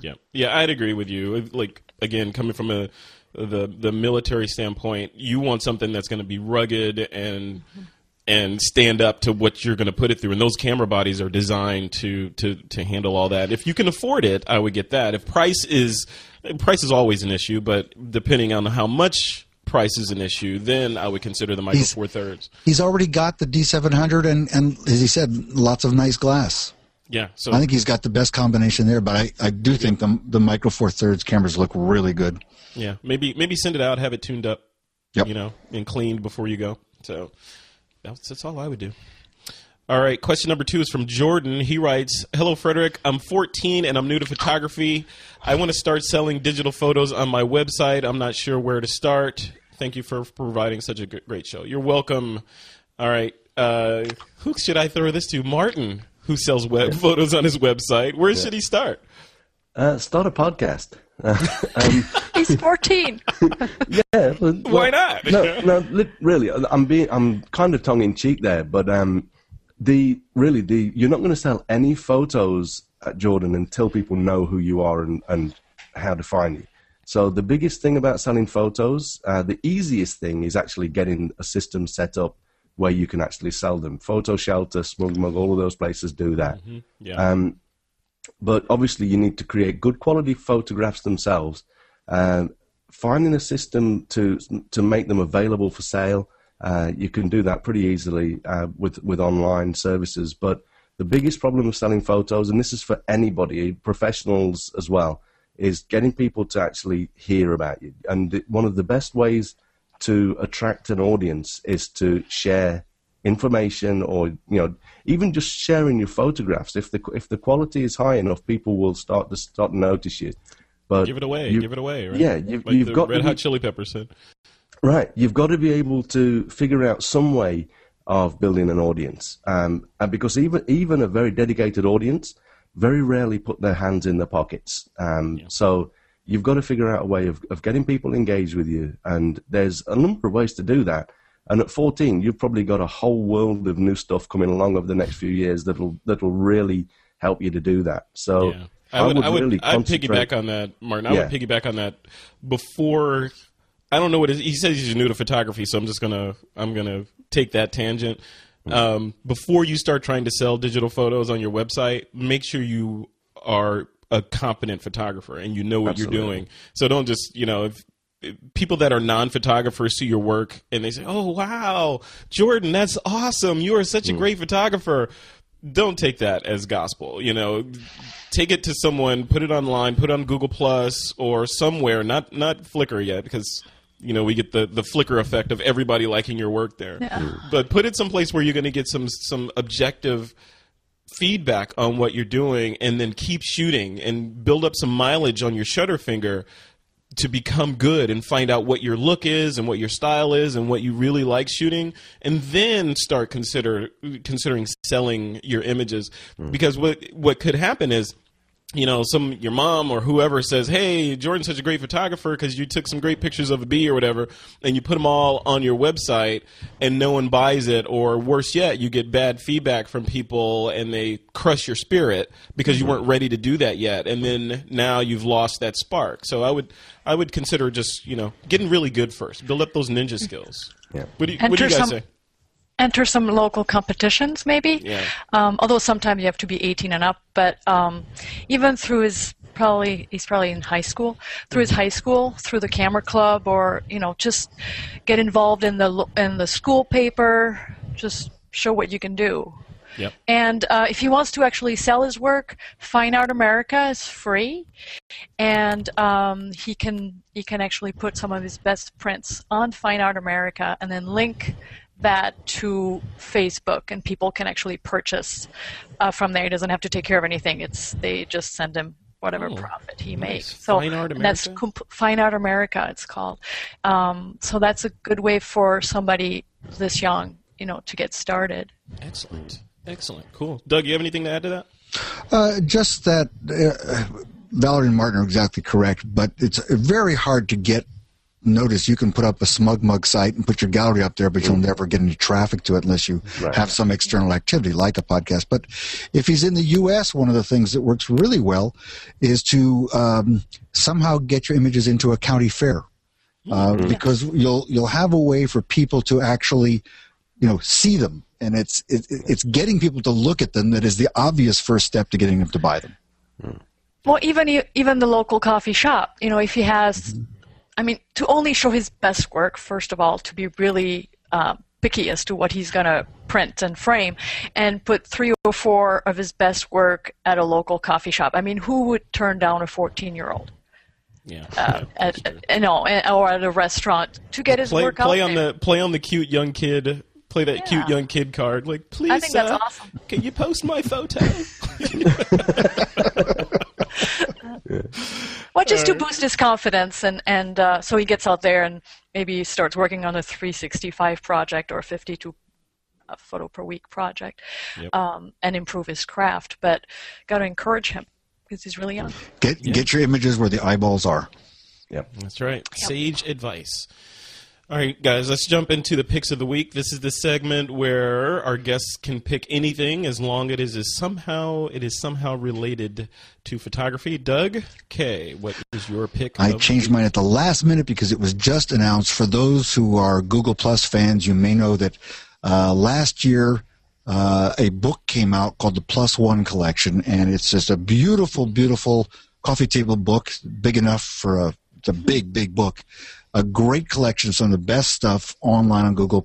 Well, they've just decided to publish a second edition, and I encourage every photographer to submit their work. Everybody can submit one image, and the judges are going to pick the best of them. So the show notes will have a link where you can go and submit your stuff for publication. It's a great collection, and everybody should try and get in there. That is really cool. Yeah, I'm looking at the post for that right now. Of course, the post is on Google+. So. Of course. Cool. All right. Thanks, Doug. Valerie, what's your pick of the week? A book again this week. David Duchemin's latest book, The Print and the Process, Taking Compelling Photographs from Vision to Expression. And it's not a book about printing. It's a book... It's a book that gives you really great insight into the creative process and exploring the ideas and the stories behind the photograph, and all the way to post-processing. And it's a great read. Once again, I really enjoy David's books, and lots of great images. He takes you on basically an adventure to 4 different locations in the world, Iceland, Italy, Africa, I think. And he goes, he tells the story behind every image and the thought process and how he composed it, all the way to post-processing. It's amazing. I love it. So that's when I first read that, I thought I was going to have to edit this segment of the show to take that out, because we can't have a competing print book with Martin's. Well, it's not about print. I know. It's published with Peachbit. Yes. Martin, how's your book doing, by the way? Oh, it's doing great. Yeah. Good, It's hopefully going to be accompanied by another one relatively soon. I've got the time to sit down and start writing again now, so looking forward to that. And I know we're on a tangent, but are you going to kick off the workshop series again in 2013? I am. We've got 2 Hokkaido and Snow Monkey workshops in from starting end of January through February. They're all booked up. Mm-hmm. I'm going to be in Africa in May, and that's with a friend who I'm working with him on his workshop over there. And then we've just set up an Iceland tour in starting on I think it's the 25th of August until the 5th of September, and that's with a local expert, Tim Vollmer. So I'm really looking forward to, because this year is basically going to be fulfilling my bucket list. You know, when I had that nasty thing in my head a few years ago, the first thing that struck me was that I'd never been to Africa. And at the time, my bucket list was Antarctica, Africa, and Iceland. Mm-hmm. I'd just come back from Antarctica, so that was done. But this year I'm going to be doing Africa and Iceland now. Wow. And so I'm really looking forward to getting over there. There are details, just a quick plug, there are details on the Iceland tour on my workshops website at mbpworkshops.com if anyone's interested in coming along. It's about half full at the moment, so there's still some spaces left. Or half empty, right? It's half empty. Very cool. All right, and who's next? Oh, Martin. Oh, you're already talking, Martin. So what's your pick of the week? I might as well. So you know what? I've already talked about it a couple of times, but it's rare for me to recommend a product that I've not even played with yet. But I just can't resist putting the GoPro 3. The Black Edition, which is basically the one that does 4K video.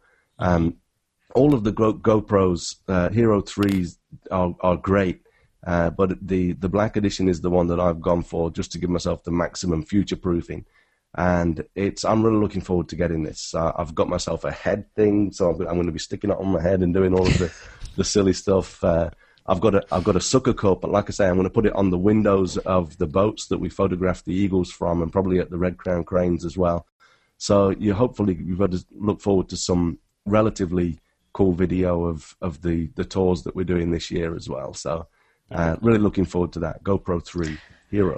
You gave me an idea with the GoPro, because I just got one for my 14-year-old, and I'm thinking now I'm going to have to take him along on my workshop so he can actually take video of me in action. Yeah. Perfect. For promotional purposes. Put that kid to work, Valerie. What are you doing? That's right. Absolutely. 14 years of raising. It's time for him to start kicking back, right? That's right. All right, guys. All right, so my pick of the week is a new toy that I just got. And I know I'm going to get flack for talking about this, but I have to talk about it. I got my brand new iPad mini. And you know what's the cool thing about this thing is this case. This is a $14 case that I got off Amazon. It's the best case I've ever had on any device. And it's just for those who may be curious. It's called Envelop, INVELLOP. But it's like a leatherette case. But this thing, I mean, I have the larger Retina iPad, which I'm going to be selling. Email me if you want to buy it. But I'm going to be selling that because this thing is just the form factor of it. It just seems like it's the right size for this device. I've been doing so much more on this than I did with the big iPad because it's almost like a laptop. But this one, I'm reading in the bed with it. I'm listening while I'm making breakfast. I got it, it's in the garage while I'm working. It's just with me wherever I go. And it's just small enough to fit in the inside pocket of my jacket. So it's like, it's bulletproof protection. That's right. I was just going to say that. Yeah, but it's, I don't know. I thought it would be too small because I'm coming from the larger one. But, I had to do it. I don't know. I'll buy your iPad because I'm still on number 1. So are you? Time for an upgrade.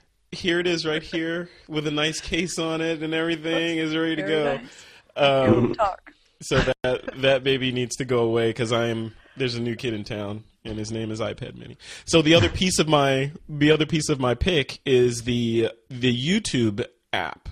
Just the regular YouTube app for the iPad, which is installed on this, which I've been spending so much time in. I don't know what it is, but the discovery and like, okay, I'm going to watch these universe videos. Okay, now here's another one. Now here's this one. And they're so easy to find. And because of this form factor, I just feel like I'm consuming more on this. There's just so much content on there, not just, stupid people, doing tricks and face planting. It's like real stuff that you can actually learn from. So definitely check that out. The 1-2 punch of the iPad mini and the iOS YouTube app really have consumed a lot of my time, especially over the holidays. So that's my pick of the week. So why would you need the big new TV?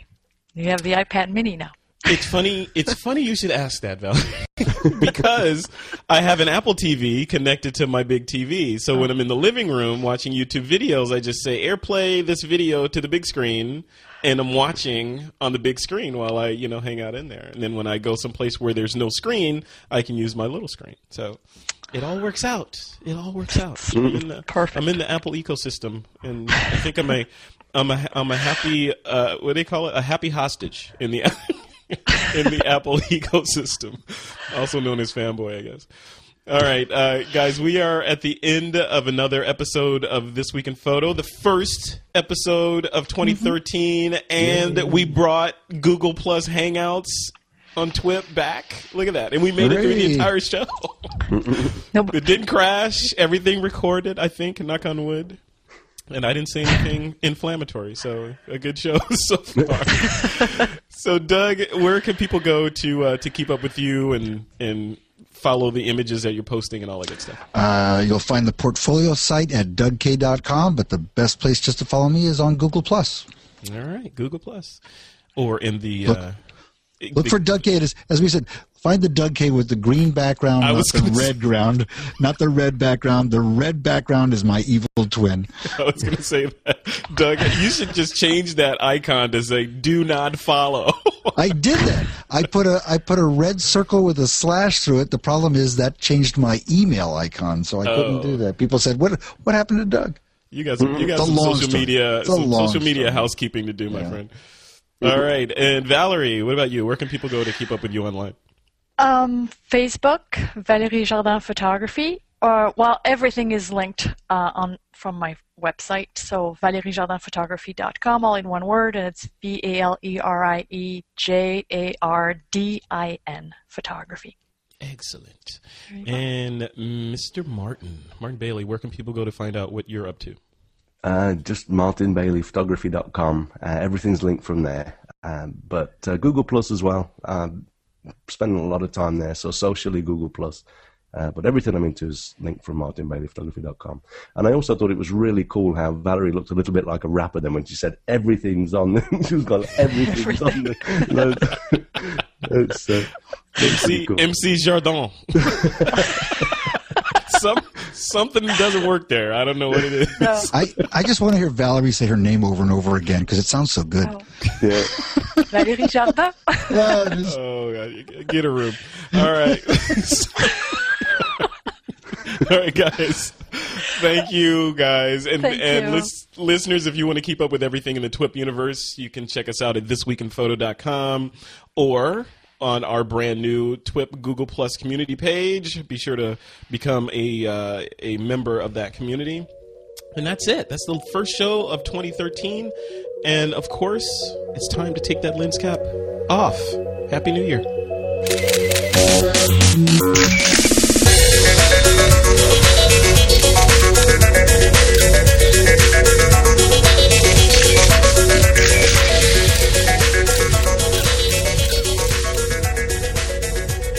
This Week in Photo is a PixelCore.tv production, produced by Suzanne Llewellyn, with technical producers John Riley and Alutha Jamakar.